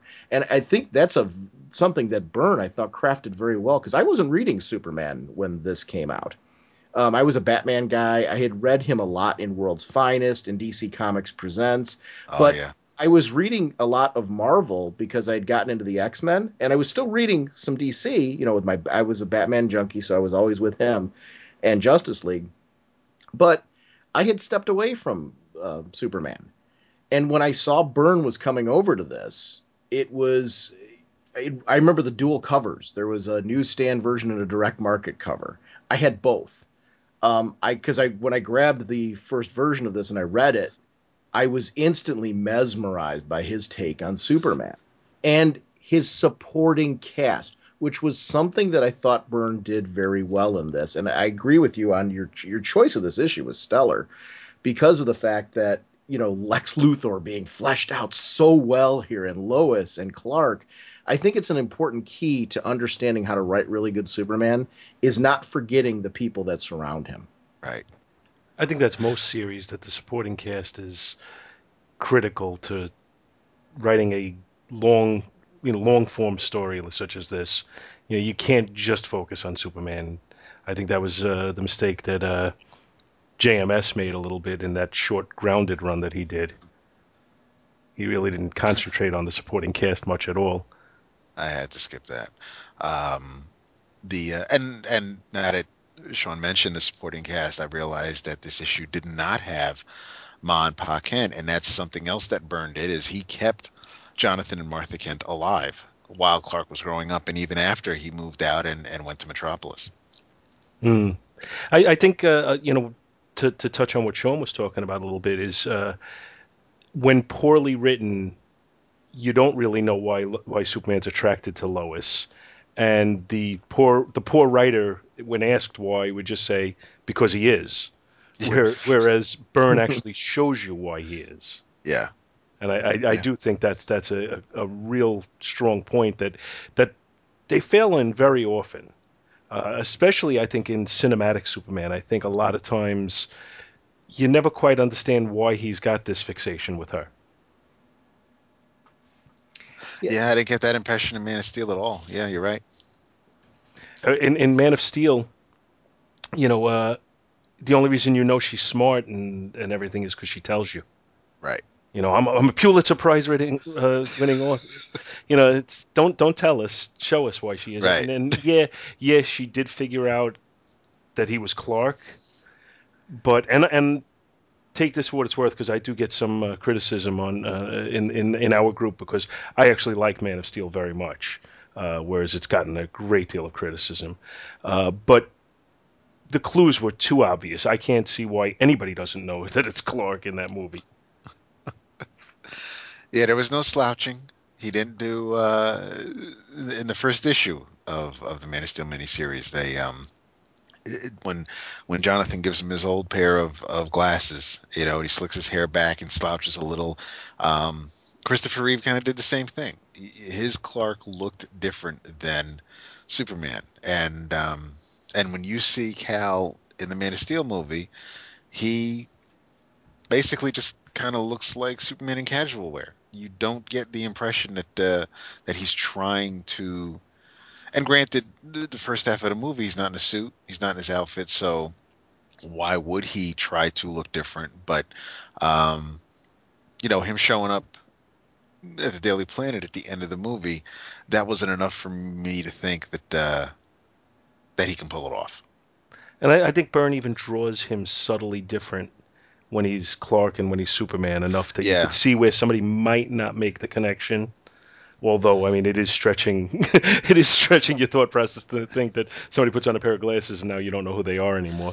there's a little bit of a difference in the cheeks and the chin. But oh, and that was the other thing in this same issue, in the fourth issue, somebody takes Superman's photo and Byrne makes sure we know that Superman tries to blur his face, tries to move at a speed where taking a picture of him won't really um, give you good results when you bring that out of the dark room. And because otherwise, yeah, it's Superman. You can just take a picture of him and try to face recognition him with someone else. But that was just another little one thought balloon mention that Byrne just kind of made it work. It's a better explanation than super hypnosis, right? Yes, it is.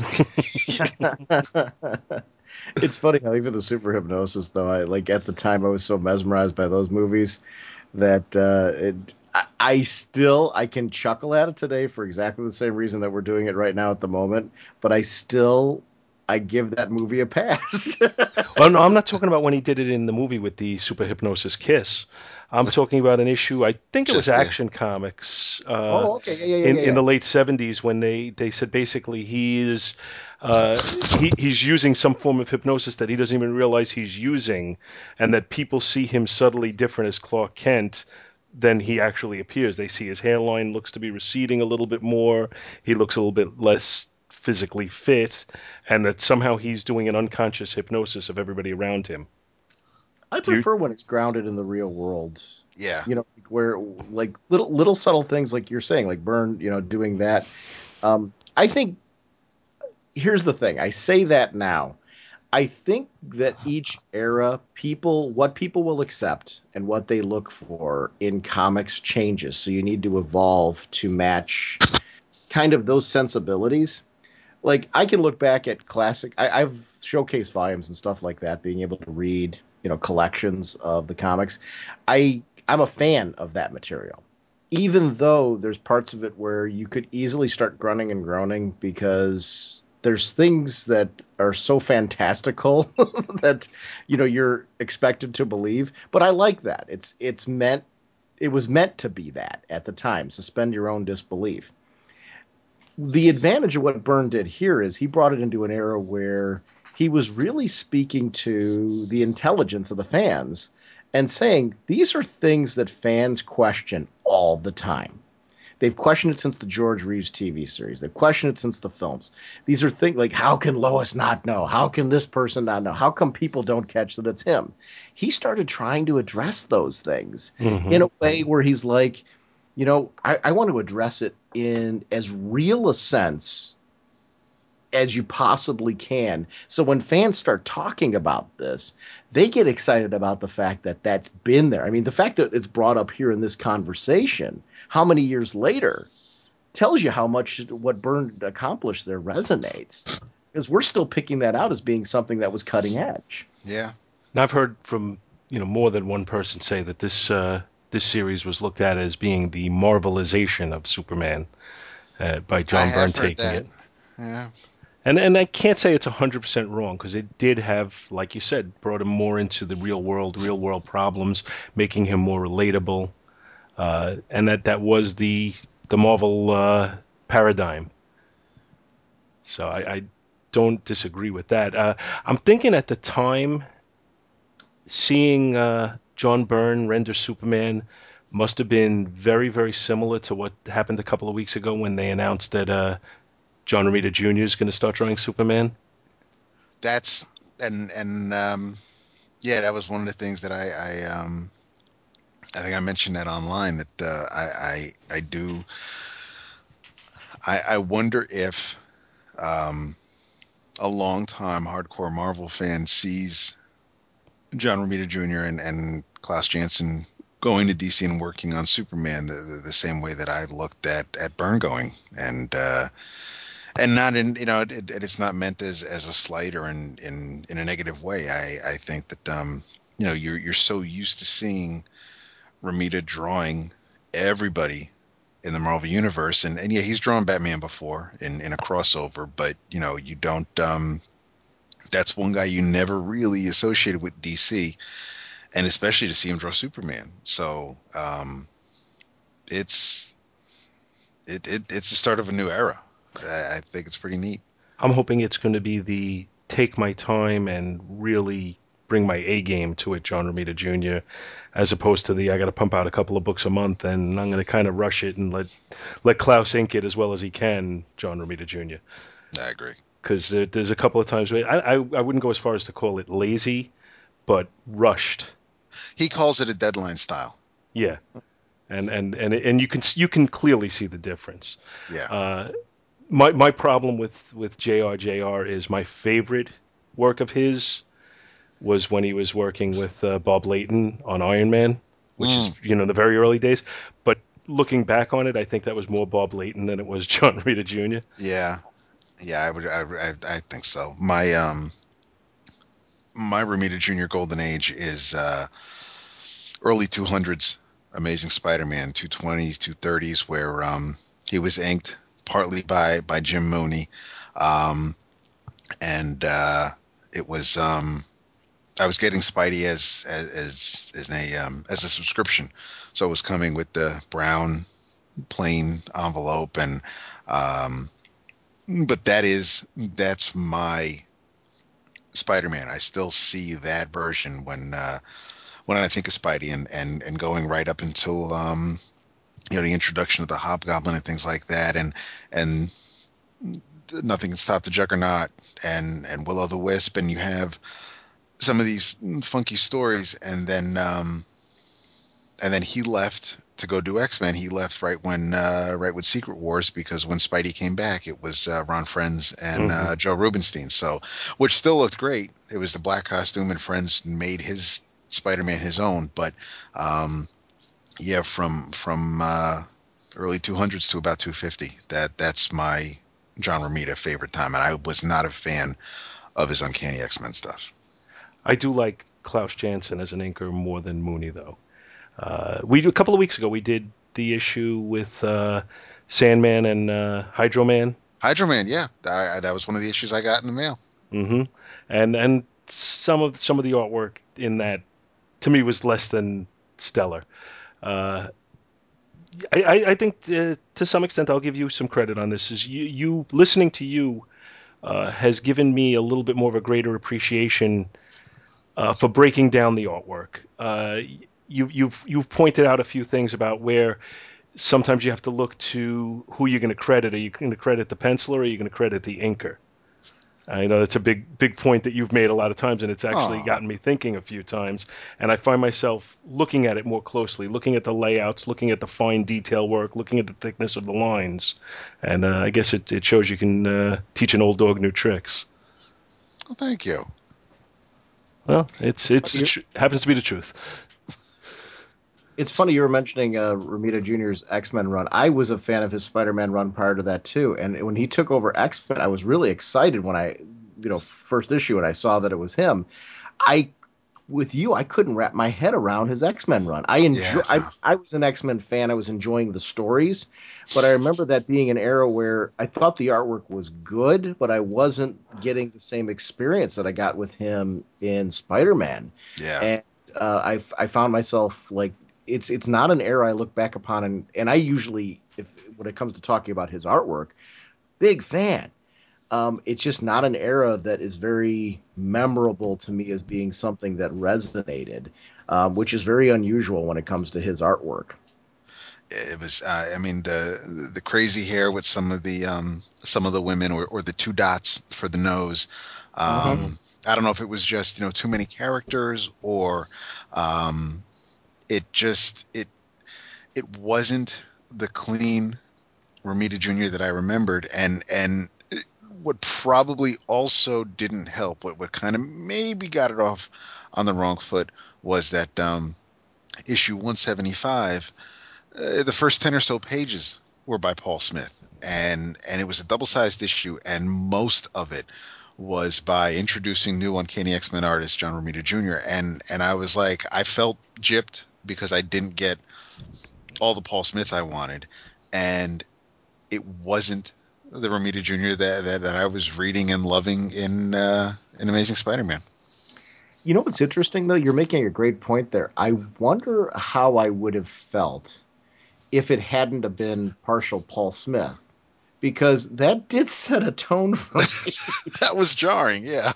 I mean, it really was, and I usually don't have that issue when you'll introduce an artist in the series. I usually get excited, and even though I loved the artist previously, that one for whatever reason and I did not let it go. And I wonder if he had been given the next issue instead, where Paul Smith finished off that one to be given the next issue instead.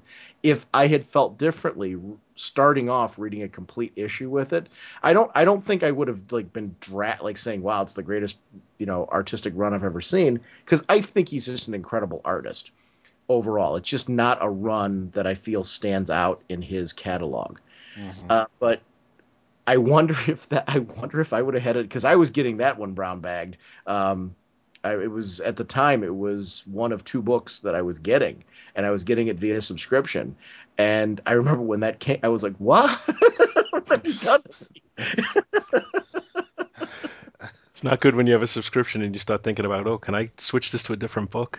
Yeah. The story was good enough that I was sticking around for the story. I remember at the time wishing that the artwork was matching the material. It was just an era. I remember being one where I was reading the X-Men, I was enjoying it, but I wasn't loving everything about it the way that I was before, which is very unusual in that particular case. And I would love to know how he feels about that era, Right. because he's such a talent. So I don't want to diminish anything from how I feel about him overall as a talent. He's amazing. I'm excited for him on Superman, but because I think we're going to see something special. I think he's going to come and make a statement because this has got to be a dream, to be able to make a mark on that character, and I think he's going to do it. I really do.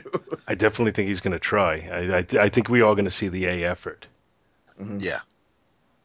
But just this whole show is tangents off tangents off tangents, and that's the name of the game. That's what we always do.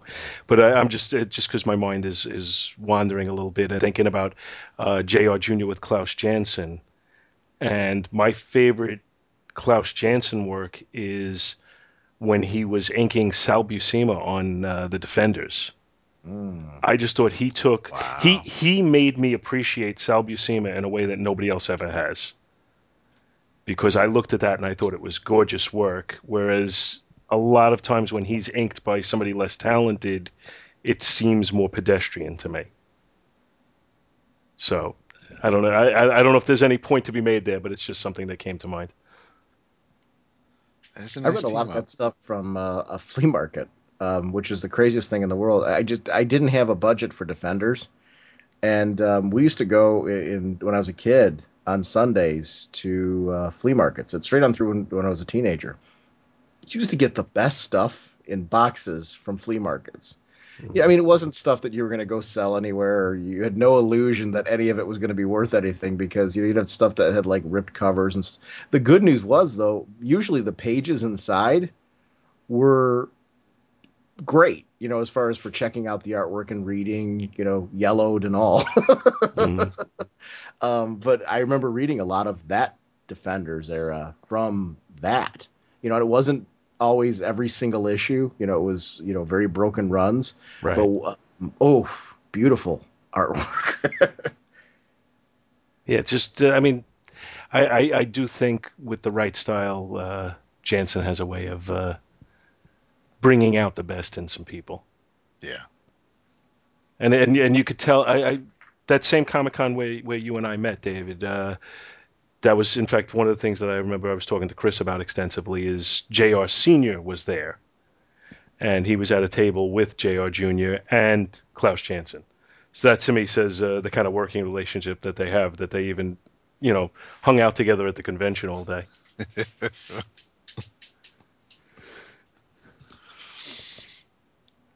And and just as another thought, I like this Lex Luthor, the businessman Lex Luthor, but I also really enjoy the power suit Lex Luthor too. And the power suit makes an appearance in the next issue. And for I mean, I'm older than you, but I'm not so much older than you that that we can't have a common frame of reference. But growing up, I remember I Love Lucy being on in syndication all the time, Oh, so I absolutely. had It was on no Fox issues 5. knowing Fred Mertz and who he was and his last name and all. I wasn't watching it because when I got home from school, it was other things that were on. But yeah, I mean, Channel 5, NYW or Fox now. But that, I mean, yeah, it was constantly on. I wasn't a regular watcher, and I didn't really know. I mean, in 1986, I don't think I knew the last names of Fred and Ethel, and I mean, it could have been a character from Dick Van Dyke. Also, it would have been kind of I would have felt the same thing. It was just as far as everything else going on in the issue, and then that stopped me cold because I had to actually look up the reference or realize what he was, who she was referring to. But yeah, that was one of those things where it was just like that to me was Byrne showing his age. Mm. Well, You're- I think Byrne is he's about 60 now. Yeah, at least. So I guess, yeah. But and you would think this is around, what year was that? 1986. So you figure Lois was probably supposed to be about 30 years old or so. Mhm. So she would have been born around 56, which would have put her right in the midst of the I Love Lucy syndication when she was, a youth. Right. It's almost like one of those kind of hipster references where, I'm too cool, so I'm going to just throw this name out to you, even though it was before my time, or it'd be like, me calling some dude with mutton chops Thomas Jefferson or something. But you know, so be it. I mean, if that's the only thing I can complain about with the issue, then I really don't have a leg to stand on. Yeah, really. That's if that's the worst thing in the book, it's a pretty pristine book. Yeah. That's got to be a hard thing to do as a writer, to try and pick the age group you're targeting with your references. Right. Especially with a character like Superman, because I'm a year older than you, David, and I'm with you. I didn't know the reference at the time. I do now, but it Right. wasn't until I was older that I appreciated things like Dick Van Dyke and I Love Lucy. It's funny if you're throwing out the references. I'm like, yeah.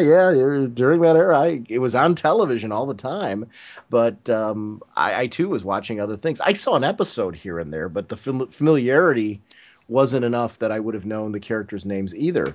But like you said, it's funny how Byrne did such a great job of having, I think, such a wealth of content that the series remained relevant all the way through, probably to a wide array. Yeah. Because you don't hear a lot of people talk about Man of Steel negatively. Like I don't Right. hear like saying, "Wow, that really destroyed my impression of Superman."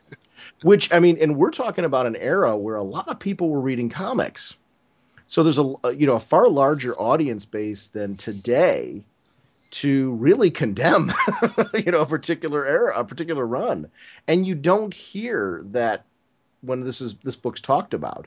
You usually hear people talk about it with a degree of reverence or remembering how cool the miniseries was, or you don't hear anything, which says a lot. Yeah. Yeah, I don't recall hearing any negatives, to be honest with you. I don't know of anybody who was particularly bothered by this series. I mean, there was a little resistance to rebooting it, I guess, but I don't think I think it was more in concept than in execution that there was resistance. Yeah. All right, well, we might as well move on to our third and final book for the day. And I chose Rune number 0 from Malibu Comics. And this is a character that I have some familiarity with visually, but I had never read any of the books, even though I have some. And so I started off by looking up in the source of all information that is correct, Wikipedia. And I have some information from there, which I'll just read in here. Is Rune is a fictional vampire-like being from Malibu Comics Ultraverse imprint. He was created by Barry Windsor Smith and Chris Ohm, and first appeared as a backup story in Sludge number 1, which is another Malibu comic. Rune was a human-like alien in the Ultraverse until he acquired the Star Stones, magical artifacts which made him virtually immortal but cursed him with a monstrous form and a vampiric thirst for blood. Ages ago, he found himself stranded on Earth and has been both worshipped as a god and reviled as a demon throughout history. Rune derives his power from the Star Stones, which he wears around his neck. These absorb the souls and life force of his victims, and he uses them to power various feats of magic. He has vampire-like abilities, including bat wings, allowing him to fly, great strength, speed, and durability, and is nearly impossible to kill, even by decapitation. However, exposure to a nuclear explosion in 1952 has given him cancer and greatly weakened his powers. And issue number 0, I didn't even realize this at the time. It's dated January of 1994. It doesn't actually have a cover price on it, so I'm speculating that this was a giveaway at the time, maybe in Wizard or something. Yeah. And it contains a compilation of 11 three-page stories that had originally been contained in all of Malibu's line in October of 1993. And finding out that little fact actually made reading the book much more palatable, because when I read it, it seemed very choppy. Oh, And okay. knowing that it was 3-page stories, it's almost like reading a newspaper strip and thinking, in a compilation form, and thinking, why is this broken up the way it is? Did you guys read, any of you read any of the Ultraverse when it was out? Yes. Solitaire, Nightman, Firearm, Hard Case. I really wasn't big on Mantra I or thought Sludge. what's in Prime was their Prime was the flagship. That was the one that kicked it off. Prime was And the good. The, strange, the Norm the Brightfall part. strangers, the strangers was also That's was right. Yeah. I wasn't as, I read the ones that appealed to me, whereas with Valiant, I kind of read across the board because they were all connected. Um, I thought Nightman was great. It started off with Derek Robertson art, and then Kyle Hotz jumped on it, and that eventually led to a short-lived live-action TV show. But I really dug um, the Ultraverse titles that I read, that I picked up on a regular basis. Hard Case was a real. You mentioned that one. That was a sleeper. First of all, agreeing with everything you said about Nightman, especially when Kyle Hotz came on, I thought that series, the art style, really blended into the story that was being told. But Hard Agreed. Case was one of those for an action title at the time. I really was liking the character development there. They had some real gems in the Ultraverse, and straight on through till Marvel's acquisition.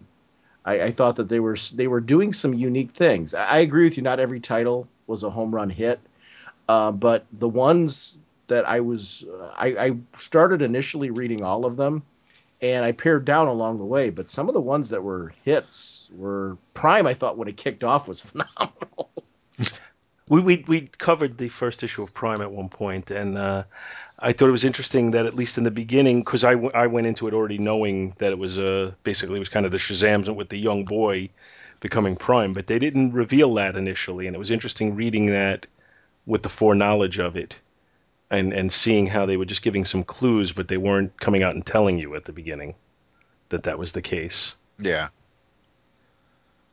But just to jump back to Rune for a minute, or for a couple of minutes even, uh, the first thing that jumped out at me is on the cover, the heavy use of like pastel coloring in it, which just like I said really stood out because it's kind of a dark storyline, and to have such a light and almost fluorescent coloring to the cover and even the interior art just seems to contrast that, and yet it really seems to work, especially with the what I would call beautiful Barry Windsor Smith art throughout the book, and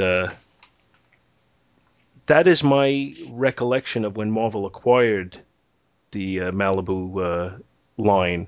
Was the story was that they were looking more to obtain their color processes than they actually were the characters, which could Yeah. explain why none of them actually exist in current publication, which is a shame because there's some decent characters and stories that could be used.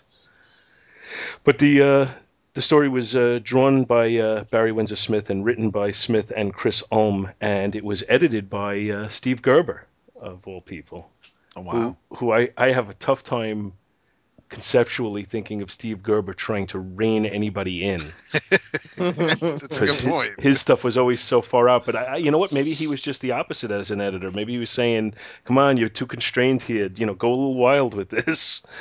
Uh, but like I said, it's in three page arcs. There's 11 3-page arcs, and the first one starts with him playing with his rune stones. Then we go to the next one. Basically the first one tells us who he is. The next one we go to Africa in 303 A.D. And you could see he's looking big and fit, and he's basically being worshipped as a god. But he doesn't even care about the people who are worshiping him, to the point where he hasn't even bothered to learn their language because he thinks their lives are so finite it's not even worth bothering with it. We cut to another scene where he's meeting with Nikola Tesla, the electromagnetic inventor, and for a second Tesla sees him in his true countenance, and then he's gone. but he leaves a runestone for Tesla. Then we cut to the nuclear testing in 1952, which, based on the Wikipedia entry I read, it shows him basically in the heart of an explosion, and that's where he contracted the cancer that will torture him throughout the series. We go to 1993 in San Francisco, and that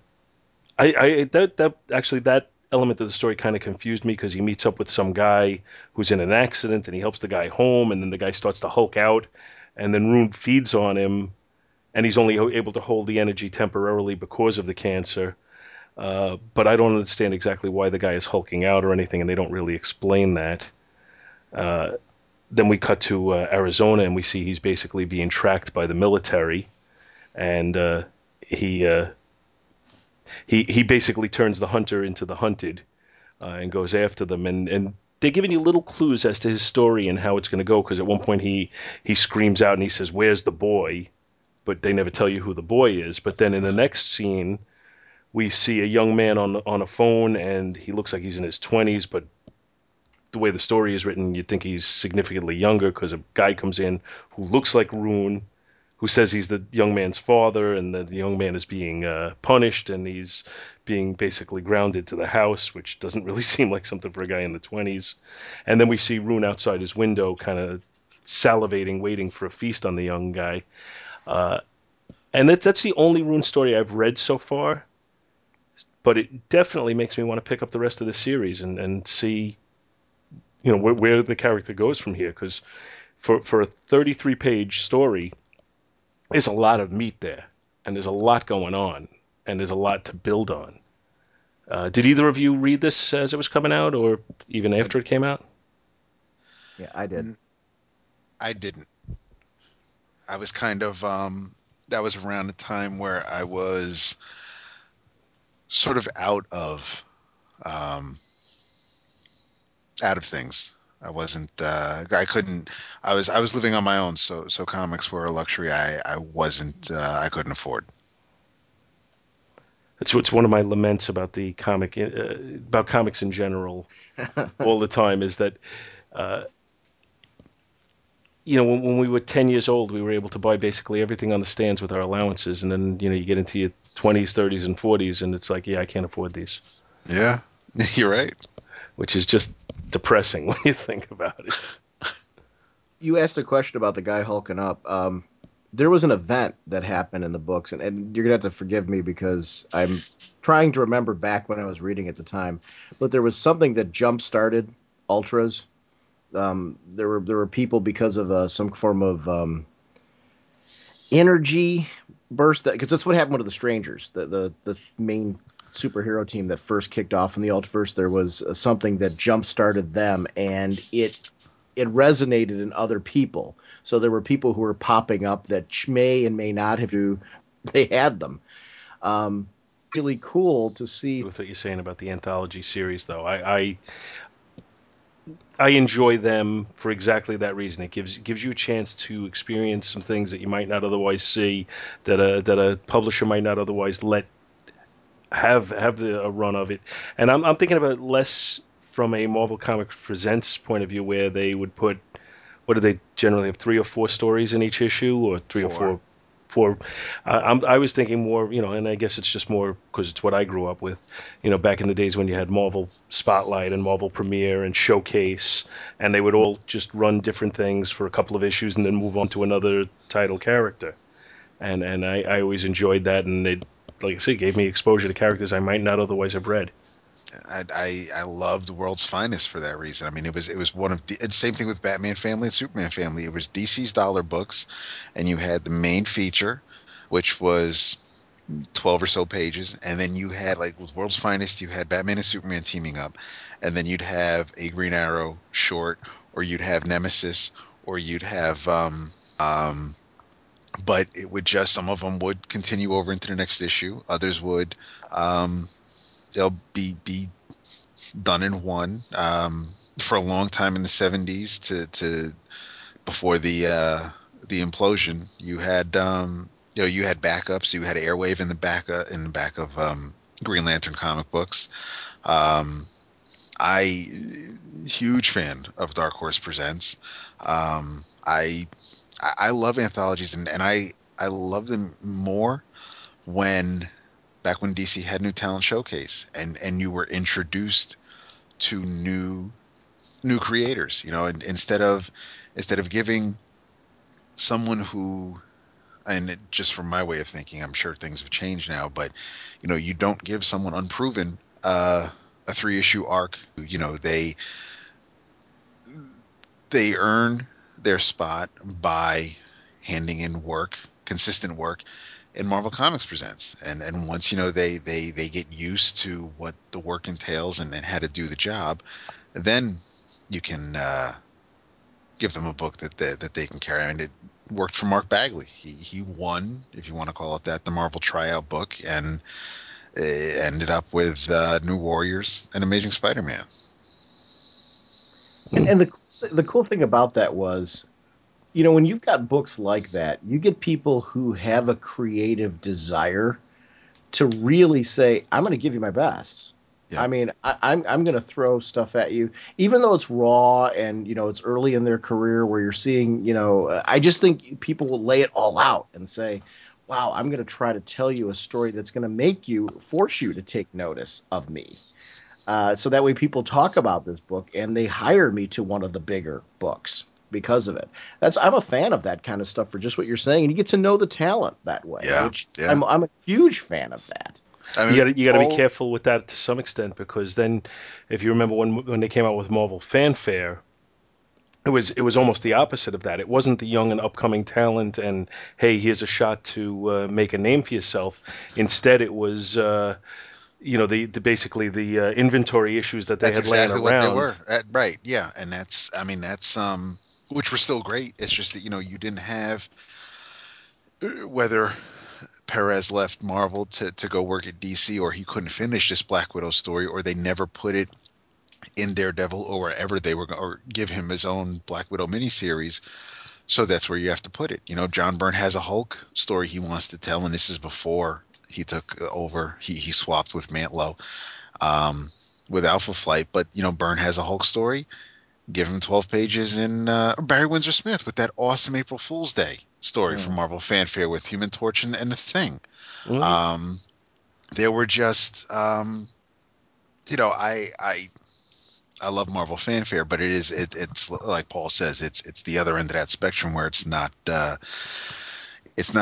characters you don't get to see too often, and it's not by creators who you're not familiar with. Marvel Fanfare was kind of the you know, is almost, and this probably isn't the case, but it's almost like, you know, Al Milgrom had some friends, and he's like, hey, I want you to do a couple pages for me, and But you was know, was it even that? Was it that they were doing it for Marvel Fanfare, or is it that they had no, done no, it no, and no, it they was just an weren't. inventory story? That's exactly what it was. It's It like going to was the refrigerator and eating Yeah. leftovers, and some of them happen to be delicious.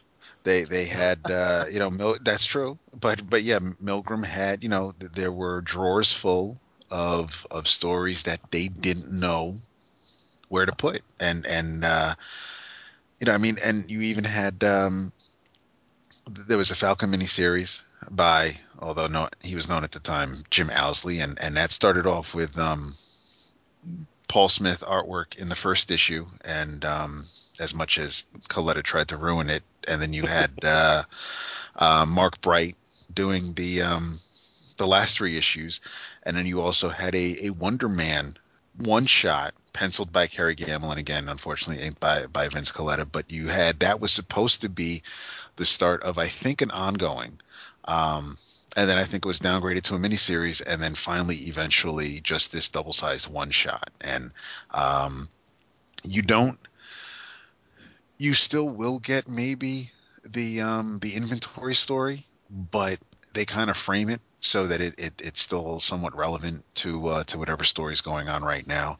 Um, but you also don't have the inventory stories because it's very easy to just have, after an artist does 3 issues, have somebody else come and do the next 4, and then that artist comes back and does the next 3. So there isn't.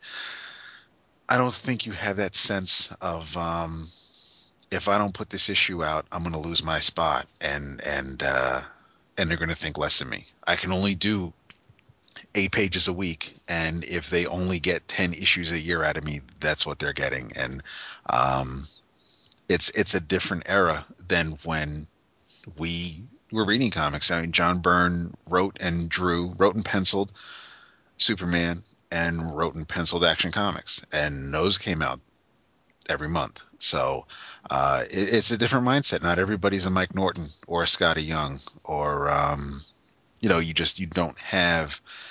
I don't get that sense that the artists these days have the same work ethic as the artists that I followed growing up. I don't know if it's the work ethic or if it's the Distractions. well, that's part of it. I mean, first of all, it seems like there's a major con they can attend every weekend if they want, Uh, and they can make a nice little load of money on the side doing some commissions. But also, I think that there's a little bit of it. I try to put the positive spin on it, and I think a little bit of it is just the perfectionist in them, especially in this digital age where it's so easy to take something and say it's not quite the way I want it. Let me try and work on this a little more.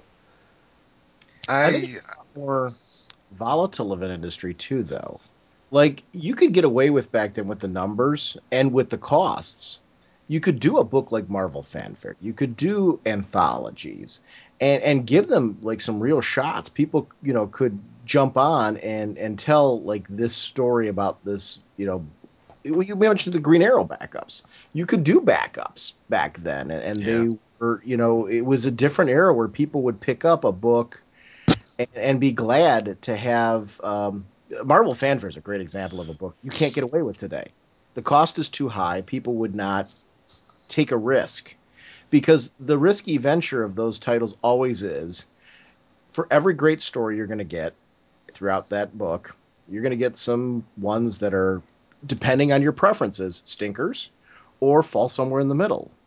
And I like the kind of roll of the dice because you get a chance to then, those gems, when you find them in there, are just so worth the price of admission to see them.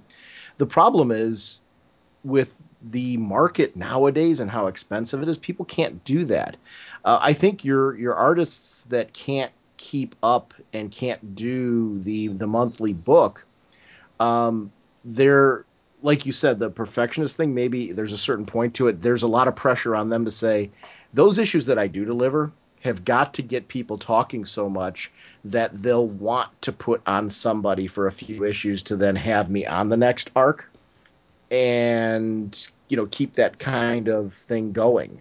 The guys that can do it monthly are under a lot of pressure because they've got to compete often with those guys that are the quick fix, short term, bring them in, they're the big name, if that makes sense. And there, it's a very, very different era where your workhorses, your guys that like are really talented and are able to do the monthly book, a lot of times get lost in the background.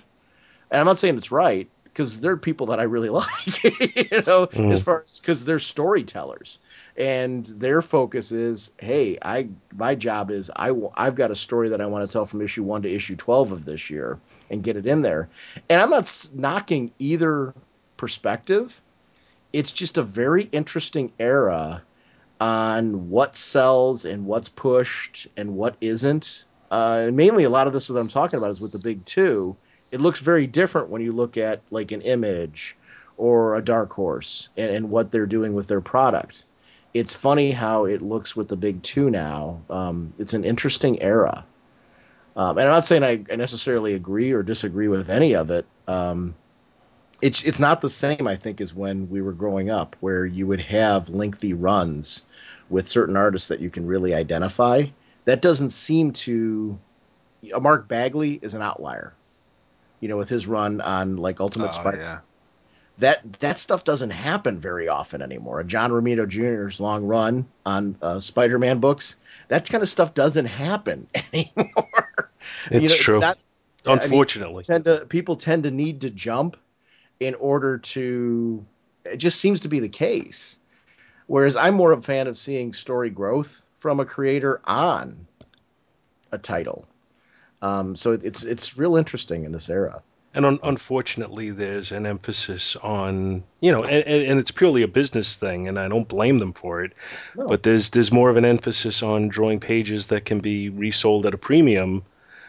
So, a poster page is a great thing because you're going to make a lot of money off of it, as opposed to working on your craft and storytelling very often. And I still love my comics. So nothing of what I'm saying here is anti-comics, or it's just a very different sort of era. Now, I don't think anybody's going to accuse any of the three of us of not loving Yeah, no, that's comics. true. Yeah. But you don't want to put blinders on to what goes on around you either.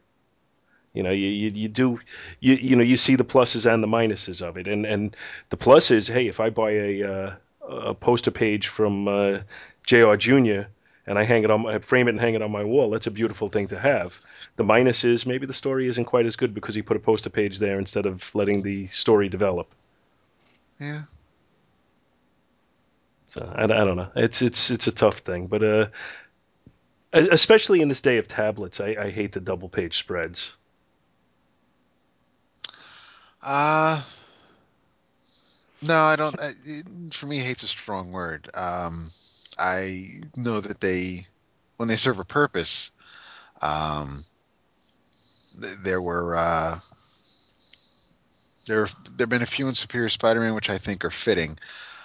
There were a couple in the latest issue Avengers World, which made sense for the story because Shang-Chi was tapping into to old warriors. But the way they were laid out, it almost didn't make sense, especially on a tablet. But um, depending on the type of tablet you have, you may not even have to turn the tablet 90 degrees to see the whole image. But Hmm.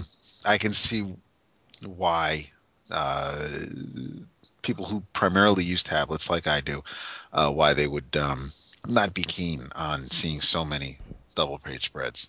The interesting thing to me, and this is purely conjecture on my part as opposed to knowledge of historical fact, but it seems to me like the double page spread came into vogue really when Kirby went over to DC, and that was basically a staple of his work there. Every book he wrote, the second, when you had your splash page and then you turned it and you had a double page Oh spread. yeah. And I think, back then they really weren't selling artwork for very much at all. In fact, I seem to remember going to some hotel shows back then and they had pages, if it was expensive, it was $25, Uh, but I think the purpose of that probably was more because he was pumping out so many pages a month that it just gave him a break because he could do a double page spread so much faster than having to do, a 9 panel grid.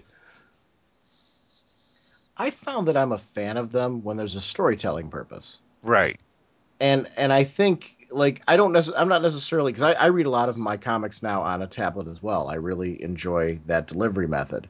I find that when I'm flipping it and I see a double page spread and it's like it's been built to that, and it's an integral part of the story, like where they're showing me something visually that I need to see on that scale, or they're doing something unique with the panels where I don't mind zooming in on my tablet, and doing the whole finger flick and zooming in on things when there's a storytelling reason to do it.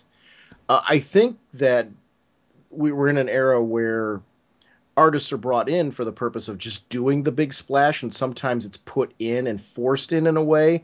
Although I think that is happening a little less now. I think we're getting more of your storytellers that are coming back into comics, and they're more in the forefront, because I think we're in an era where delays people are very critical of nowadays. I think a lot of our guys who are capable of like keeping that going are starting to kind of lead the charge. But to me, when a splash page comes on, if it's not there for a storytelling reason, it's the whole effect is lost. I wow me. And the only way to do that is to build to it, or if you're starting with it and it's leading to something because you just like, okay, you shocked me with this. Where's that going? That works for me. Then it's always got to be the case. It's the ones that are jarring, where it's like, what did you do this for? That, other than to make a poster in an era where posters aren't really selling an awful lot. It just doesn't make any sense to me. I don't know, the one that jumps to mind to me. I think it was we're going way back here, but I'm thinking Amazing Spider-Man Annual #1 and Spider-Man against the Sinister Six, and he basically had a showdown against each member, and as he met each member, there was a splash page of him fighting that guy. Yeah. And it almost seemed to have an effect to it. And back then, in whatever it was, 1964, 1965, you could easily envision a kid buying the book and then tearing those pages out and hanging them on their wall. Because you wouldn't be buying it as a collector's item back then. You're buying it just to read it. So there was a different, it was a different era, and it seemed to serve more of a purpose in that book, and it was something special that stood out. I used to get tracing paper over my comics I think because we all did. yeah. And I am a horrid artist, so I mean I never had any illusion that like I was going to be anything other than I just enjoyed the book so much that it was fun to trace the cover and to try and color it, to try to do something that might look and honestly tracing was the only way that I could get remotely close, and I didn't even do that well, but it was because you're tracing over it, you're putting pencil marks on the Yeah, book. you're putting the indenting Yeah, into the it. indenting on it, and I would still keep reading those books till I was blue in the face, and it was interesting to try to touch a part of the creativity of comics in a way that I knew that I didn't really. As a kid, I never really felt like I had a talent for it, other than the fact that I was these people who create these books had so touched me in a way, and they still do in a way that just keeps me passionate for the storytelling that they do. Oh, when I was a teenager, I had this absolute misguided thought that I was going to be an artist one day. It was totally misguided because I didn't have anywhere near the talent level that any of these people have. But when you're 16, you think you think you can do no wrong. Then you get a little older, you get a little perspective, and you realize it. But it was fun. Just from that same perspective, is trying to recreate other real artists' work.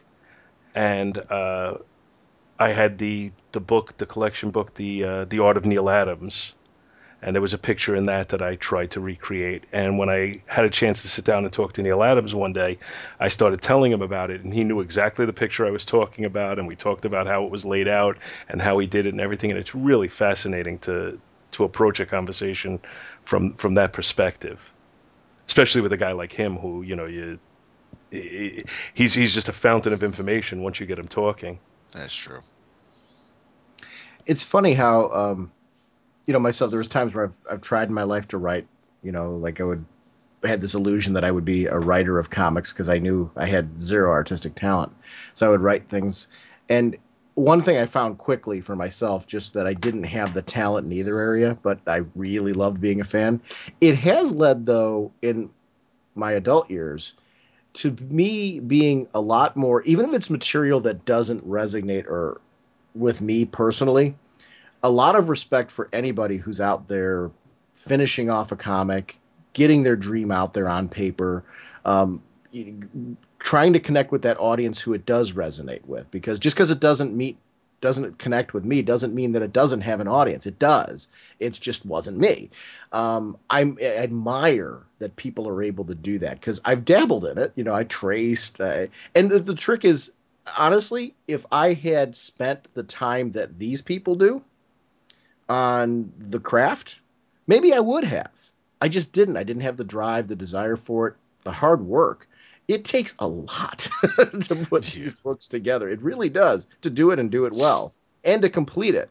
And it amazes me, even when people are at their very early stage, the completion of a project, getting it out there, whether, and nowadays there's a lot more avenues to it, I think, with your Kickstarters and things like that, which I'm glad to see, where people can get that dream if they have the desire out there. That's just something for me that it just coming from the kid standpoint of actually tracing over my comics. Yeah, I admire today the amount of people that are able to do it and do it so well. Yeah, I agree. And most of the guys who are doing this at this point, if they haven't already set up a career doing it, they usually have a day job or something that they're doing in the meanwhile, and doing it at night, just trying to take their chance, take their shot at it. Uh, it really is impressive the amount of commitment that they have to make to this stuff. Thanks a lot for coming on with me here. I really enjoyed this. Here's the sad part. I'm looking at this. I'm like, that's about right. What's that? I'm looking at this and I'm like, that's about right. That shows you there's something wrong with me. I'm I'm looking at the time. okay. I'm looking at, I see your name, David's name, and I see we're almost at the 3 hour mark. I'm like, Yeah, and then that's when about right. I have to do a little bit of editing. I'll probably end up cutting about 20 minutes out of it for the different breaks that we had and whatever, and it'll end up being a 2.5 hour show, which is that's an average episode for either of you guys, but it's a little bulky for me. But I you know what, I was just enjoying talking to you guys so much. I didn't want to try and streamline it at all. I really had a good time. Yeah, same here. I did too. It was really nice. It was great. I thought the choices were wonderful. It was nice to reminisce about really some very diverse eras that were very cool to talk about. Well, if you guys are game, obviously it's not going to be a something that we're going to be able to do all that frequently. But if you guys are up for it, well, in a couple of months we'll do it again, and maybe we'll switch it over. And I don't know. Let's see, what would we do then? Who would take the independent? I don't know. We'll figure it out. But maybe we could try this in another time because, like I said, I enjoyed it, and I don't think any of us would run out of topics to discuss. No, I don't think so. No, I'd definitely be up for doing it again, touching on something. Um, I'd gladly do an indie. I have that would be kind of fun. So. Well, you know what I mean. For the purposes of this, I'm very flexible as far as format goes. So if you have something that you think I'm passionate about this book and I'd like to bring this one to talk about it, I don't really care if we don't end up Marvel DC Indie and we have to do some other combo or whatever. It doesn't really matter. Like that's the format isn't written in stone. Okay. So I'll be in touch with you guys down the line, and like I said, we'll come up with another day. But thanks a lot. I really appreciate it, and like I said, I had a really good time. Same here, man. David, good to talk with you again, buddy. It's Same been a here, long dude. time. It has been a long time. Thank you so much for listening to our show, and we hope you'll join us each and every week for more good old-fashioned comic book back issue awesomeness. You can contact Back to the Bins to leave feedback, comments, questions, suggestions, and criticisms via email at backtothebins@gmail.com or by visiting the Two True Freaks section of www.forumforgeeks.com. Back to the Bins is produced in association with the Two True Freaks podcast, which you may find at www.twotruefreaks.com. and is a registered trademark of DiManzo Corps of Milan, Italy. All rights reserved. Back to the Bins is a proud member of both the League of Comic Book Podcasts, which you may find at comicbooknoise.com/league, and also the Comics Podcast Network, which you may find at comicspodcasts.com.